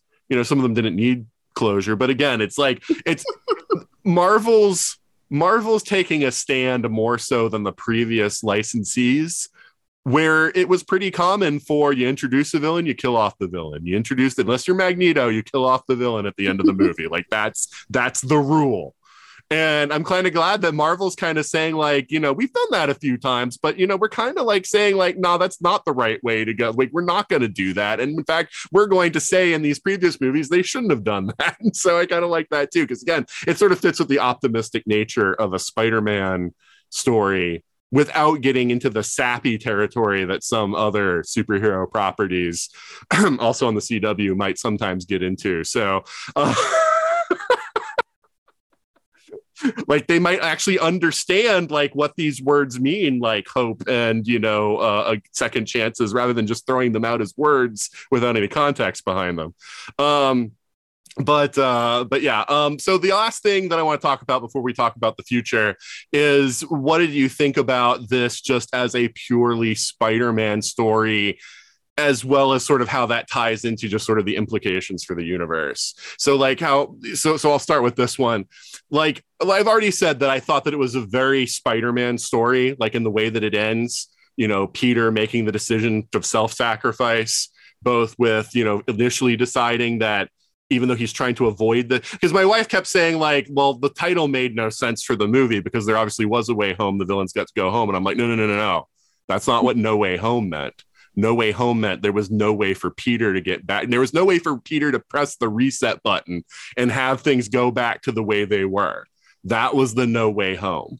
And this movie was about accepting that at the end of the movie, it was like, since he had asked for the thing, for Doctor Strange to do the mind wipe, he had to allow the thing to happen. And, you know, so there was that self-sacrifice, but then also the self-sacrifice of not dragging his friends, you know, into it. And from that standpoint, I felt like this was really good. I like the back to basics nature of where we leave Peter, because one of the things that, again, I felt like they've been covering with good writing, but I really but another part of me is always like this whole Iron Spider thing that they're doing with Spider-Man doesn't feel like Spider-Man to me. Spider-Man's a street level hero. You know, like this thing where Spider-Man's got an iron suit and he goes into space a lot and hangs out with the Avengers. It's like, that doesn't feel like Spider-Man to me. It's been well written, so I've been along for the ride. But I wanted this. This seems like they're going back. He's making his costumes on a sewing machine. Don't overthink it, people. I realize you can't really make that costume with just a sewing machine. I have a cosplay wife who complains about how these costumes are depicted. But anyway, but she's okay making web fluids in a school lab. He's a genius.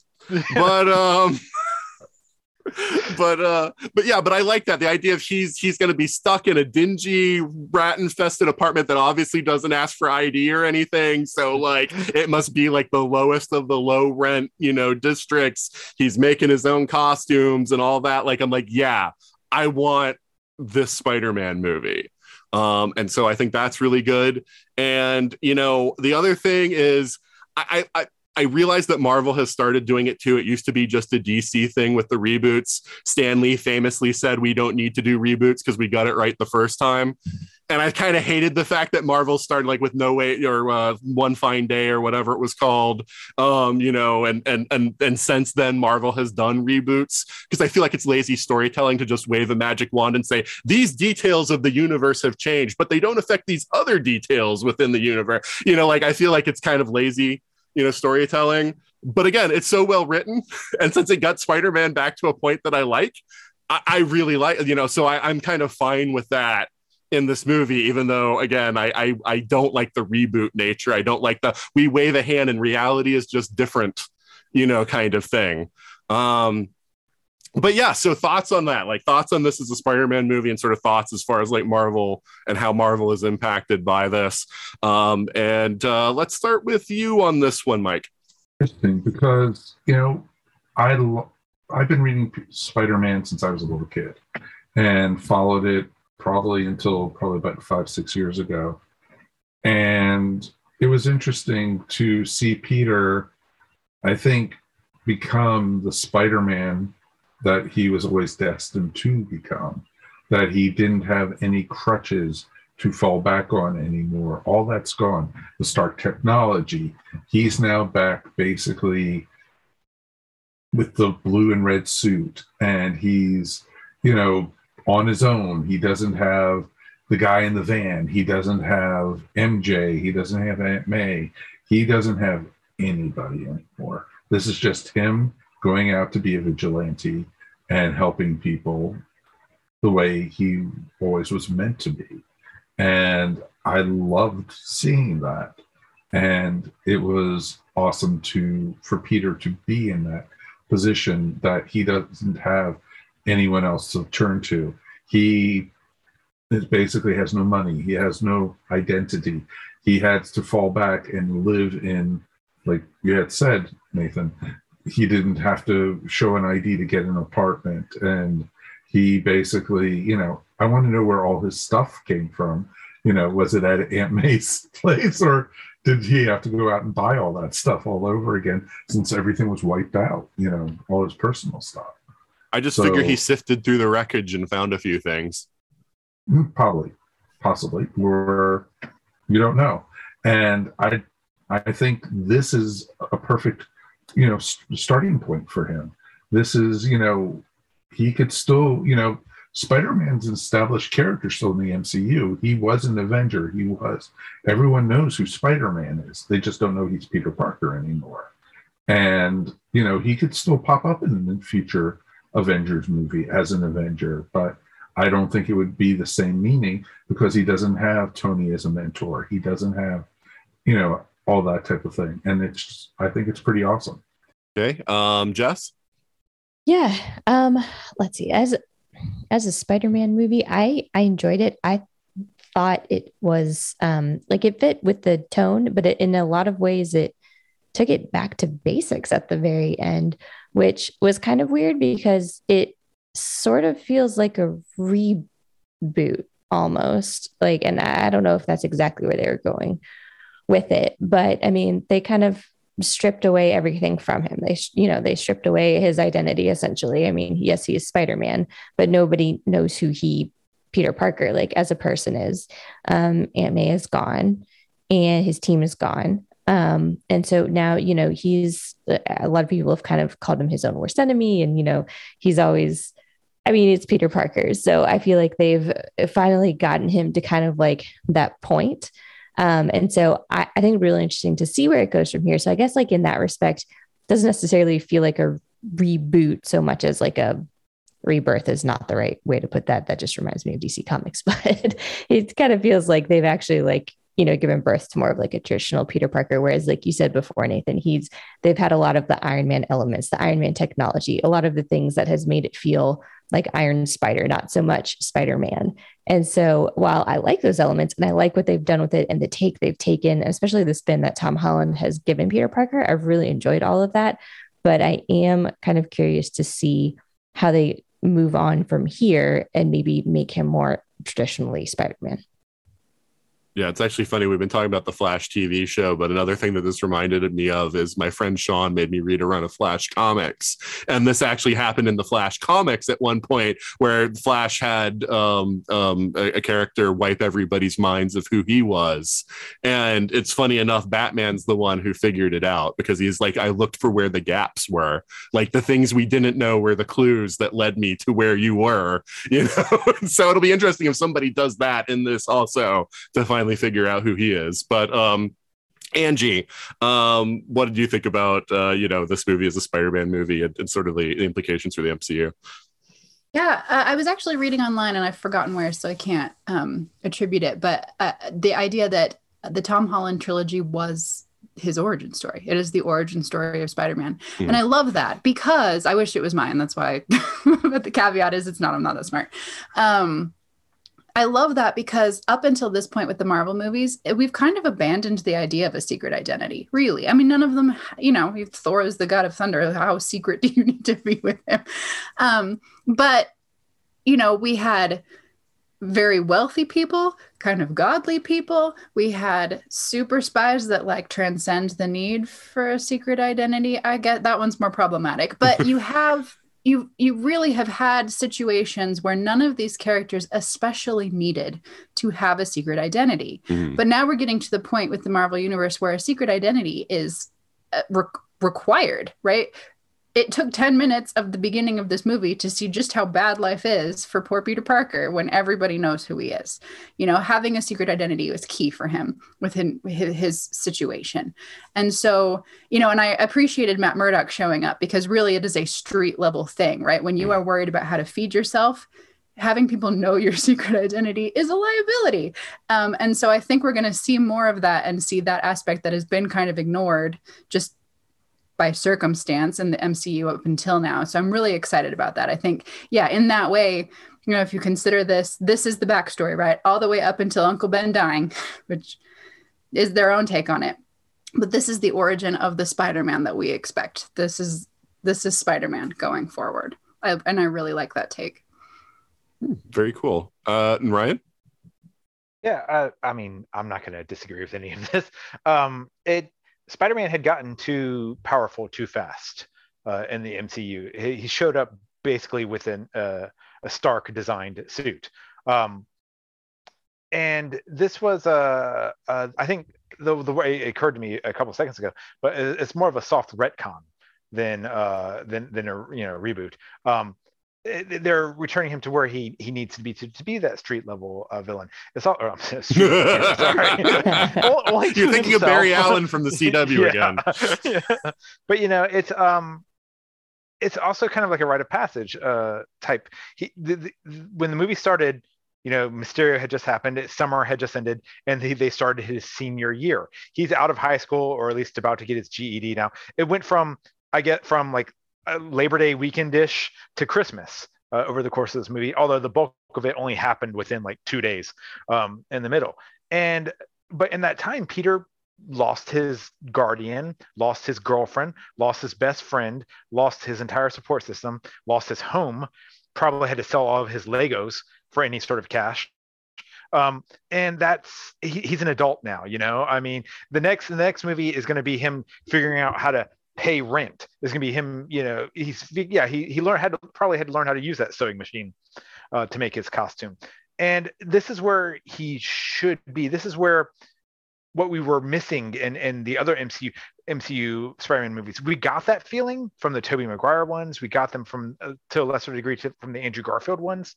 And now we're going to get them going forward in the MCU ones. And it was fine not having them in the MCU ones until now, because we kind of, in our head, we took the feelings from the Tobey Maguire ones and kind of substituted that. It's like why we never had to see Uncle Ben die, because we'd seen it before. We've seen Peter be a starving student before. It wasn't that big a deal. But now we get to see it in the shadow of the Baxter Building, or in the shadow of the Avengers, or the MCU as a whole. And beyond that, it's got, I think, greater ramifications for the MCU in general. I mean, like, is Stark Enterprises still around? I mean, the government their drones blew up, like part of London. There's going to be so many investigations, and so much tech was confiscated.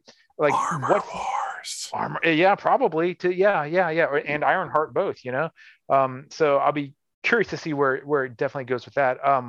Because the government is going to be one of those entities that has Stark tech that shouldn't have Stark tech. So that's going so it's going to be both criminals and the government. So Rhodey's going to have a lot of work to do getting rid of all that. And and frankly speaking, he's wearing like a Mark IV, suit,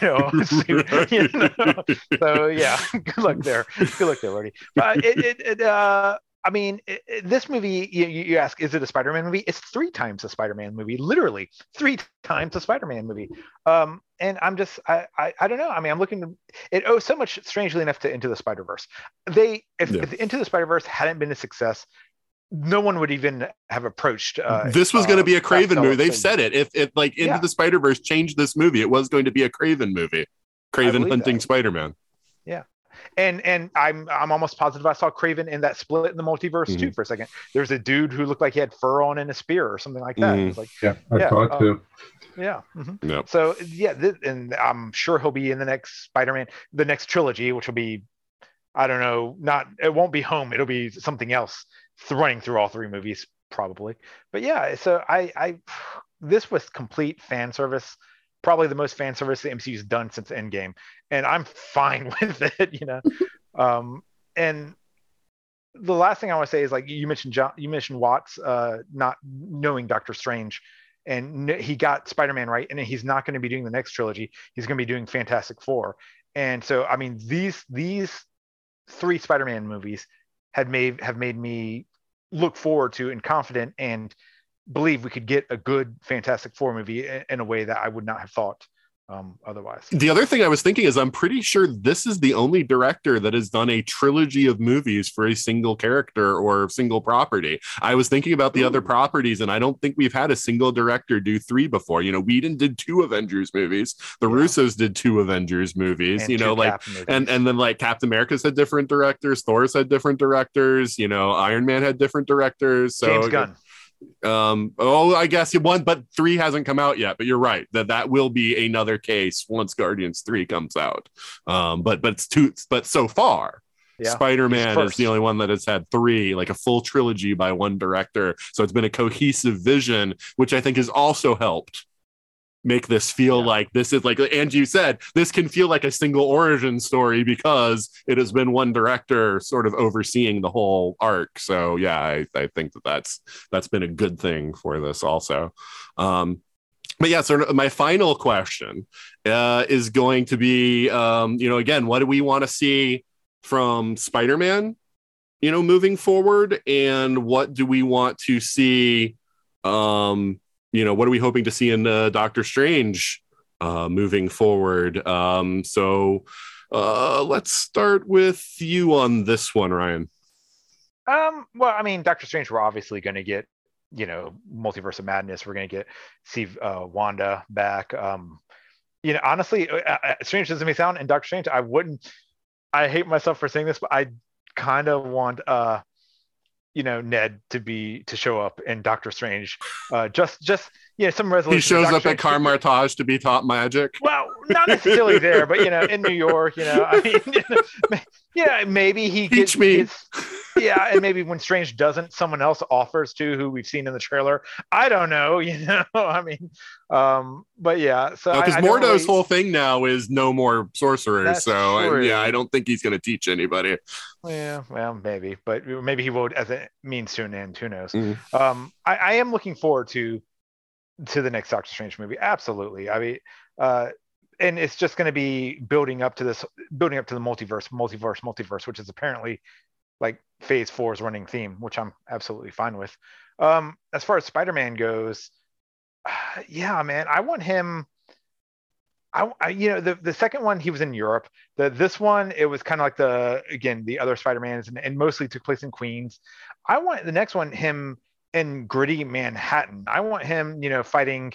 Yeah, Craven would be nice, or any sort of like street level, just like trying to survive and getting beaten up and bloody, and not having these big thoughts of being an adventurer. I want him, trying to make it to his community college class, or even, I know Tobey Maguire did it, but like delivering pizzas or whatever, just trying to make a life for himself on his own and still be a good guy that we know he is.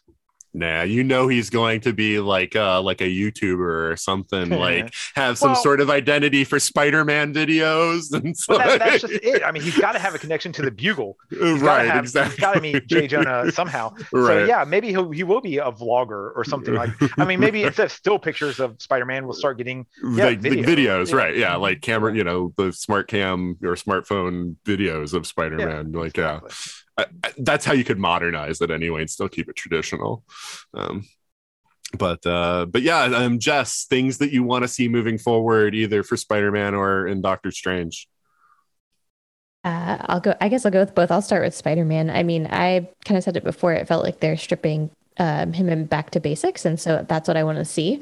I want to see it focused on your friendly neighborhood Spider-Man, and keep it more local, and not have all of these like global things coming in, and maybe not have as much Avenger stuff coming in, and just kind of truly kind of get back and just have his own movie now that he's, I guess, more of the Spider-Man we expect, and not because his original movie, I guess, wasn't super big into like all the Avengers stuff, but it did start leading into that, and there's a bunch of tie-ins. So I would kind of like it to almost stand on its own, and we can kind of get to see him figuring out his new life and figuring out how to do things on his own, or maybe realizing that he shouldn't do things on his own. I don't know. I could go either way with that. So and as far as Doctor Strange goes, like anything having to do with the multiverse, like I think we've me and my husband, we've been excited for Doctor Strange 2 since like before all of the DC, oh my gosh, I'm sorry, the Disney Plus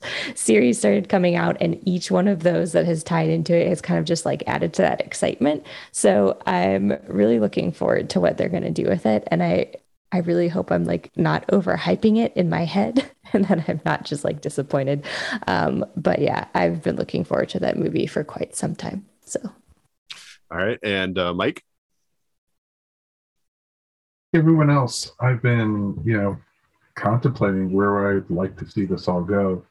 I could totally see Peter somehow getting involved with J. Jonah Jameson and doing some kind of blog for him, or hey, here's a secret video of Spider-Man saving a bank, or you're rescuing people from a running bus, and all these things. And just like the old days, you'd put a GoPro or something, to film him doing all that, and Jameson like eating it up. Oh, this is great. I could really turn this against Spider-Man or whatever. And it's just awesome. I could totally see that. For villain for the next one, I like what Ryan said, something like a Kraven the Hunter, or dare I say it, Kingpin, possibly, because Kingpin was originally a Spider-Man villain. And I could totally see that happening. I'm glad they didn't bring him into this film, because it's also a little too close to Into the Spider-Verse and, with Kingpin. So I think after this, if you want to see Spider-Man, getting into the, being the friendly neighborhood Spider-Man, what's the worst thing that could happen? Getting involved with organized crime. And there's the whole thing. I could even see something like the Punisher getting involved, or, you had Matt Murdock in this. Why not some more Daredevil and such, possibly? Another street level hero, taking on the villains. I could totally see that. And there's a lot of possibilities with that kind of stuff happening. But, and I hope they stay away from the Clone Saga. I hope to God they stay away from that. Well, nobody, oh God, they'd clone Aunt May, I guess. So I was thinking, wait, exactly. There's no Gwen Stacy to clone. Oh no, they would clone Aunt May. No, I don't want that. Yeah, didn't you hear Marissa signed another or clone Tony? Yeah. Oh God. I could see Stark Industries doing something like that and tying it in. So yeah, no more clones. Clones, no. So, but yeah, there's a lot of possibilities, and there's going to be a lot of fun. Fingers crossed. So, Spider-Man is a fun character. He just always is down on his luck, and we're going to see finally, Spider-Man not being welcomed by the police, and and being chased after, and stuff like that, just like he's supposed to be. So. It's going to be awesome. You're going to have people who support him and people who don't, just like we saw with him in this film, with Peter at the school, people protesting or people supporting him. You had that in the comics, Spider-Man's a hero. Spider-Man's this. No, J. Jonah Jameson said Spider-Man's a menace. And you had all that. So it'll be very interesting to see where it goes. All right, Angie? Yeah, I mean, I kind of figured with Matt showing up, so now we know Netflix series are all canon too. Hurrah. Or at least a version of Matt in the multiverse is in the MCU. Sure. It does not mean the Netflix shows are, because that's been one of the things that people have been debating. Canon. So my point is, I kind of figured instead of going the reporter route, since the world is not the same as it was when Spider-Man was conceived of, and J. Jonah doesn't seem to have that sort of clout. Like, I guess maybe he could pay him for. Anyway, I just figured with Matt showing up, like. They might go the private investigator angle, right? I don't necessarily need them to bring Jessica Jones in. It would be fun for me. But, the idea that he could use his skills in that sort of way, like Jessica does, I think they've got an in for that. I think that would be interesting to see. And it also gives him something to do that's believable, that we don't have to take an entire film watching develop. It's pretty self-explanatory. I too think Kingpin seems like the obvious way to go, even though Spider-Verse did it. I just think that, we're taking the stakes back down, but he's Peter Parker. He's going to have to back into something where he's way over his head in at some point. And where is he going to stumble on that? I think Kingpin's the natural progression of that. I personally also would love it if they'd bring in Miles, even if it's just Miles and not as anything further, right? Just as an introduction. I don't know. My kid, there's like the kid show on Disney Plus, the Spidey and His Amazing Friends, that I've now watched all of the episodes because my kid it's his favorite show. And I kind of like it. I mean, I like, maybe it's just my bleeding heart that I can't stand that Peter just never catches a break, and it's so nice to see him with friends.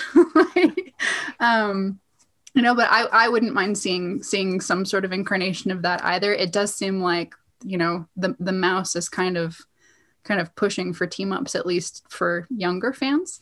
So I wouldn't mind seeing something like that either.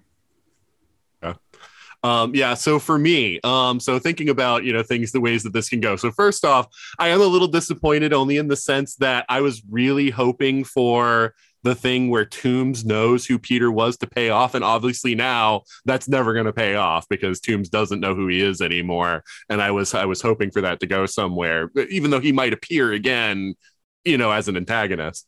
But what the thing that was teased in the first Spider-Man movie that hasn't gotten a payoff yet is the Scorpion. And I think with Jonah gunning for Spider-Man, and Jonah being the one that funds the creation of the Scorpion, that's a character that hasn't been done in any version yet, in any live action yet. I would love to see the Scorpion, and that's also one of the classic Lee Ditko villains that hasn't been done yet. I would really love to see the Scorpion as the next Spider-Man villain. I certainly think involving the Kingpin in like if there's going to be a new trilogy, which has been the thing people have been saying, like as one of the players in the Spider-Man trilogy would be a good thing. But certainly though, I don't want him to be the main like villain like that Spider-Man fights. Like I felt like both Netflix and his brief appearance in something that I can't mention right now because of people we have. They have him be like he gets his own hands dirty too much, and that's not the Kingpin.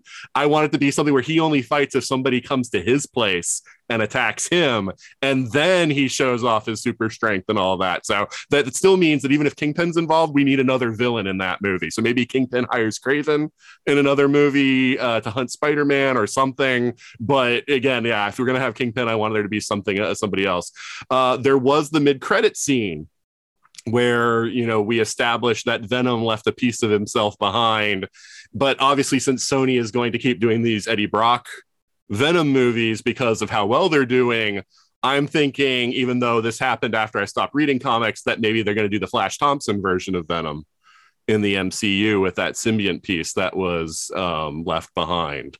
And so that might come into things as part of that trilogy also, because otherwise that mid-credit scene had no meaning.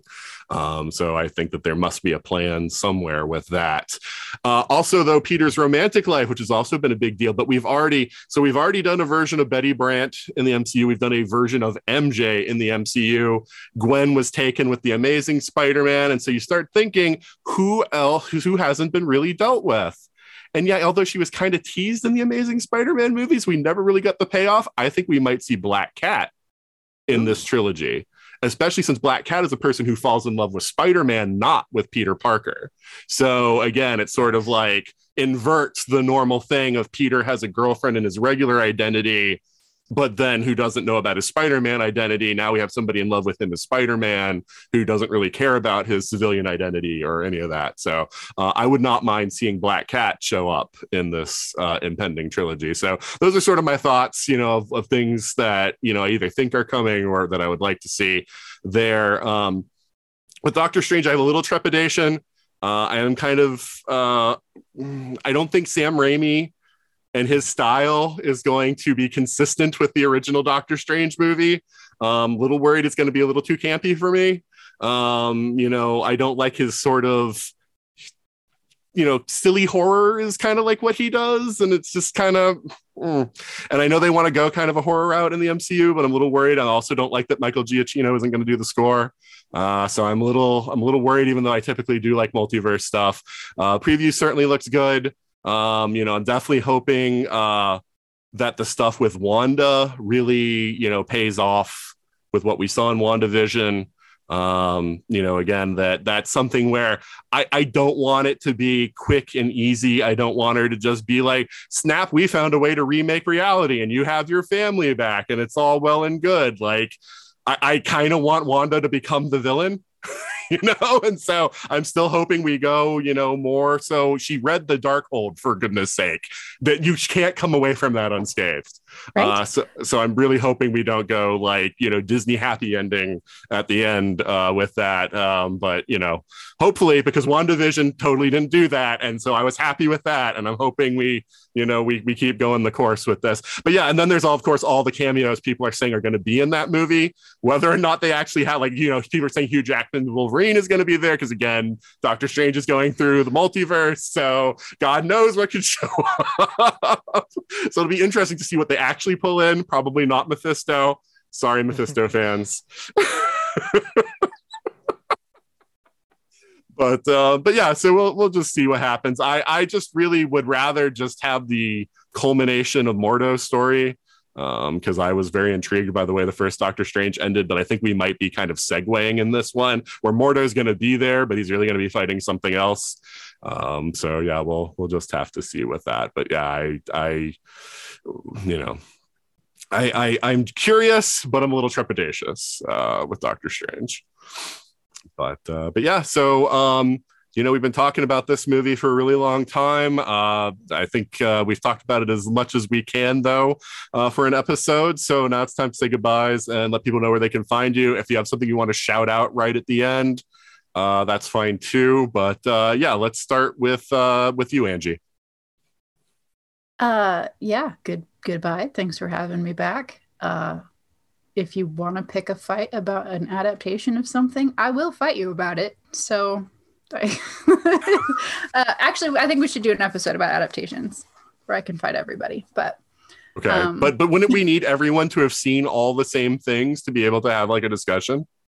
Or are we going to have it so vague that it's just about the concept of adaptations? Yeah, because I'm sick of gatekeeping nerds. Honestly, I am, and not that I have never been one, but I'm sick of them now. So yeah, I'd talk about just adaptations in general. Okay. I think it changes based on the circumstances, though, doesn't it? I don't think, no, to me, honestly, just tell me a good story. Tell me a good story and I don't care. But right. But sometimes they're not. So that it changes. So it's like, this is a bad adaptation and it's a bad story. So I'm going to pick it apart because it doesn't, do anything good with the source material. Which is different from something which diverges from the source material and is a good story. Just because something came first doesn't mean it's better. Right. No, I agree with that. I'm just saying, though, that my tendency to pick something apart based on the source material is directly correlated with how good the new material is. Do you want to fight about something? Like, what? This is not about. Is there something you want to fight with me about? No. I'm just saying, like, for instance, I can absolutely love Casino Royale, which is an adaptation of a James Bond novel, even though it diverges in quite a few places. But then, I might hate something else. I mean, nothing's coming to mind, but I might hate something else because it's a bad story. And so then I'll pick it apart based on why, how it's different from the source material. Yeah, but that's not exclusive to adaptations. If it's a good story, it's a good story. Right, but it gives me a reason for why I hated it. So it gives me another level that I can go to. But yeah, playing with you. I'm playing with you. I mean, that is true. That is truly how I feel, but I am also playing with you. Yeah, other than that, no, I'm moving across the country, so I'm even more invisible than usual. So. All right, Ryan? Yeah, real quick, I just think adaptations are sorry. But no, it's really, I think people get mad at adaptations because even if they're good or bad, they rob nerds of their power of knowing what's going to happen next. Gatekeeping, yeah, exactly. Nerd. Yeah. I'm done That's with exactly what it is. I mean, but that being said, I also looked it up, Nathan, and Megan Fox is 35, so yeah, she can play Aunt May. Sure, why not? I mean, I've definitely seen people who are aunts and uncles that of teenagers at 35. Yeah, that's possible. By the time they get around to recasting Aunt May again, she'll be like 42 or something like that. So, it'll be fine. Otherwise, internet. I mean, as mentioned, you can see the most recent and current content that I have regarding the upcoming first season of The Mandalorian on my website, geekstranger.com. Which was going to be article 2 of 3. Hey, you know what? 2 of 3 is not bad. Still waiting for that 3 of 3, Ryan. Yeah. Which honestly I could still do because 3 of 3 was about the upcoming Obi-Wan series. So, I have time. I can get that one in under the wire. But all right, Jeff. Otherwise, I'm sorry, no worries. It's Facebook or whatever the usual places. All right, Jess. All right. I would totally be down for this adaptation discussion. I'm just saying. I think that would be fun. Let's make that happen. But you can find me on the Tomorrow's Legends podcast, where we talk about Legends of Tomorrow, Superman and Lois, and Stargirl, focusing on CW stuff. Other than that, I'm just sort of around trying to cope with a few hours of sleep at a time till my baby starts sleeping through the night. So thanks for having me, as always. Oh, it's always good to have you, Jess. And Mike, say goodbye and let people know where they can find you. It's good to be here, Nathan. Thank you so much, as always. You can find me as part of the Earth Station 1 podcast, which is a weekly podcast where we talk about all things geek. And we have a lot of stuff already coming for us in 2022. We're already scheduled out already to midsummer. So we are pretty much planned for, talking about all the new movies, all the new shows starting in 2022. First show is going to be, of course, 2021 in the Geek Seat. And then we're going to go from there and talk about Hawkeye and Death on the Nile, I know, is coming up. And, we have quite a few different movie reviews. We also have some good sci-fi topics. And, it's always just great to just talk about all things geek. But you can also find me on Earth Station Who, which is the Doctor Who podcast.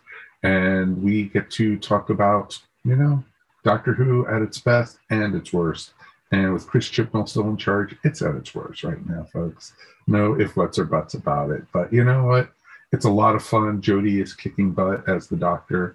It's going to be sad to be saying adieu to her in October. But you know what? Until then, we're going to have a lot of fun talking about older Doctor Who, newer Doctor Who, and just looking at different topics. It's pretty cool. You can find each one of those shows as part of the ESO Network, which is esonetwork.com. We're up on Apple, Stitcher, Spotify, or wherever fine podcasts are found. Even my shows are there. So it's pretty darn cool. And of course, you know what? You can find us on Facebook, Twitter, Spotify, and, any other kind of social media. We're even up on LinkedIn. Can you believe that? It's pretty cool. We can almost look professional there for a little bit, if we look smiling and everything. So definitely check out the ESO Network, which Nathan is a proud member of and a great member of the ESO Network, and we're very happy to have him as part of it. And you know what? It's been a lot of fun talking to each one of you guys tonight. Thanks for having me. Yeah, and thank you, Mike, for being on the show. And Angie, Ryan, and Jess, thank you for joining us this week. Thank you. And that's it for Spider-Man Far From Home. Of course, there's been a few other MCU releases since then, and we'll be getting to those in the coming months, and we will be caught back up by the end of the year. I just wanted to get to releasing Loki and What If before we talked about No Way Home, because a lot of our conversation in No Way Home is about those two shows. So we got caught up. So now we're going to release the Marvel movie podcast that we've had. But let us know what you thought about it. Did you like our comments? Do you want us to cover different things than we've been covering? Do you like our guests? Are there certain people you'd like to hear more from? You can let me know all of that in a variety of different ways. One way is to email us at everything@42cast.com. Another way is to go to our website at 42cast.com. Another way is to go to our Facebook at facebook.com/42cast, or you can give us messages on either Twitter or Instagram at 42cast. You can also leave us reviews on Stitcher or Apple Podcasts. With Apple Podcasts, it's very valuable to get the feedback, because then when we have more feedback, we show up on searches more, and Apple Podcasts' own algorithms will promote us more. So we definitely appreciate if you have an Apple account, if you would go in and leave us a review. I also want to mention the ESO Network Patreon. That's a place where you can go that helps all the shows on the network. You can look at the different tiers that are offered at patreon.com/ESO Network. If any of them meet your budget, and if any of the perks meet with what you would like to have more of, then we would greatly appreciate it if you would contribute. You can find me on two other podcasts. One is Time Streams, where my friend Juliet and I are going through all of Doctor Who from the beginning. You don't need to buy the episodes, because we explain everything important that happens in them. So if you just want to follow us for our banter and just learn a little bit more about Classic Who, you can do it that way. We know it's expensive purchasing all of that stuff, so that's definitely an option for you. But if you either already have those stories, or if you have access to them through BritBox, or you have the DVDs or whatever, definitely that will help or enhance the experience, I think. So definitely give Time Streams a shot if that sounds interesting to you. Another one is Legendary Forces, where Juliet and I again, but also joined by Joe, Ashley, and Corey, are going through all of Star Wars fictional media from the beginning. That's all the comics, novels, TV shows, movies, anything that takes place within the Star Wars universe. We're not counting things that are documentaries or fanzines or anything like that. That's non-fiction about the making of Star Wars. This is just the stuff in the Star Wars universe. We're going through it chronologically. We're telling you not only how good these stories are, but then we'll also talk about it in the context of the expanding awareness of Star Wars as a franchise, and how the understanding of how the Star Wars universe works, and what kind of characters are in it, stuff like that, how all that evolves. So it's a discussion of canon, continuity, Star Wars, all of that kind of stuff. So if that sounds interesting, check out Legendary Forces. Beth and I have finished The Umbrella Academy Season 3 recently, also finished Miss Marvel, and are on Star Trek Strange New Worlds right now. Definitely enjoyed The Umbrella Academy Season 3. but I didn't like it as much as I liked the first 2 seasons. Miss Marvel, you'll just have to wait until you listen to our Miss Marvel episode to get the 411 on that. I'm liking Strange New Worlds so far, but we're only 2 episodes in, so we'll see how it goes. But yeah, I expect to like that one. And we finished the Orville recently as well, and of course we'll do an episode on that. But Orville definitely changed the most, I think, this season of any series, and that's both good and bad. And that's another one that check out our episode on the Orville when that comes out to see what we thought of that one. In con news, it's still just Chicago TARDIS for me. I have no plans to do any other cons. We'll definitely check out C2E2 next year. They're moving back to where they're going to be starting March 31st. So that will be much earlier in the year. There's enough distance between that and Fan Expo that I might do both cons if there are guests at both cons that I really want to meet. But yeah, probably going to do Fan Expo again next year, which has moved into the August slot where it normally is. And we'll definitely check out C2E2 to see what they've got. And if they are going to have some great guests, then I will be there as well. But we'll do Chicago TARDIS this year and definitely next year as well, and as many years as they want to do it. So if you are at any of those cons and you know that I'm going to be there, just let me know, and I would love to meet you. And that is a wrap for this week. Join us back next week when Roger Corman will not be joining us. And until then, this is Nathan signing off.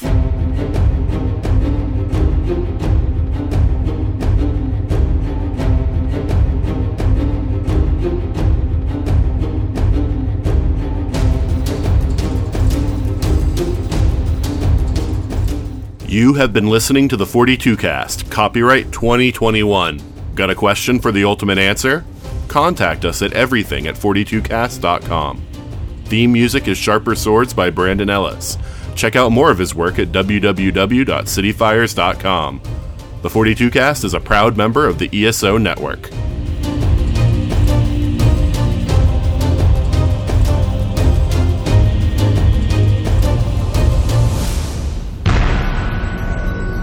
This has been a broadcast of the ESO Network. Be part of the crew and help support our shows by donating to our ESO Patreon or by shopping at the TeePublic store, which can all be found at www.esonetwork.com.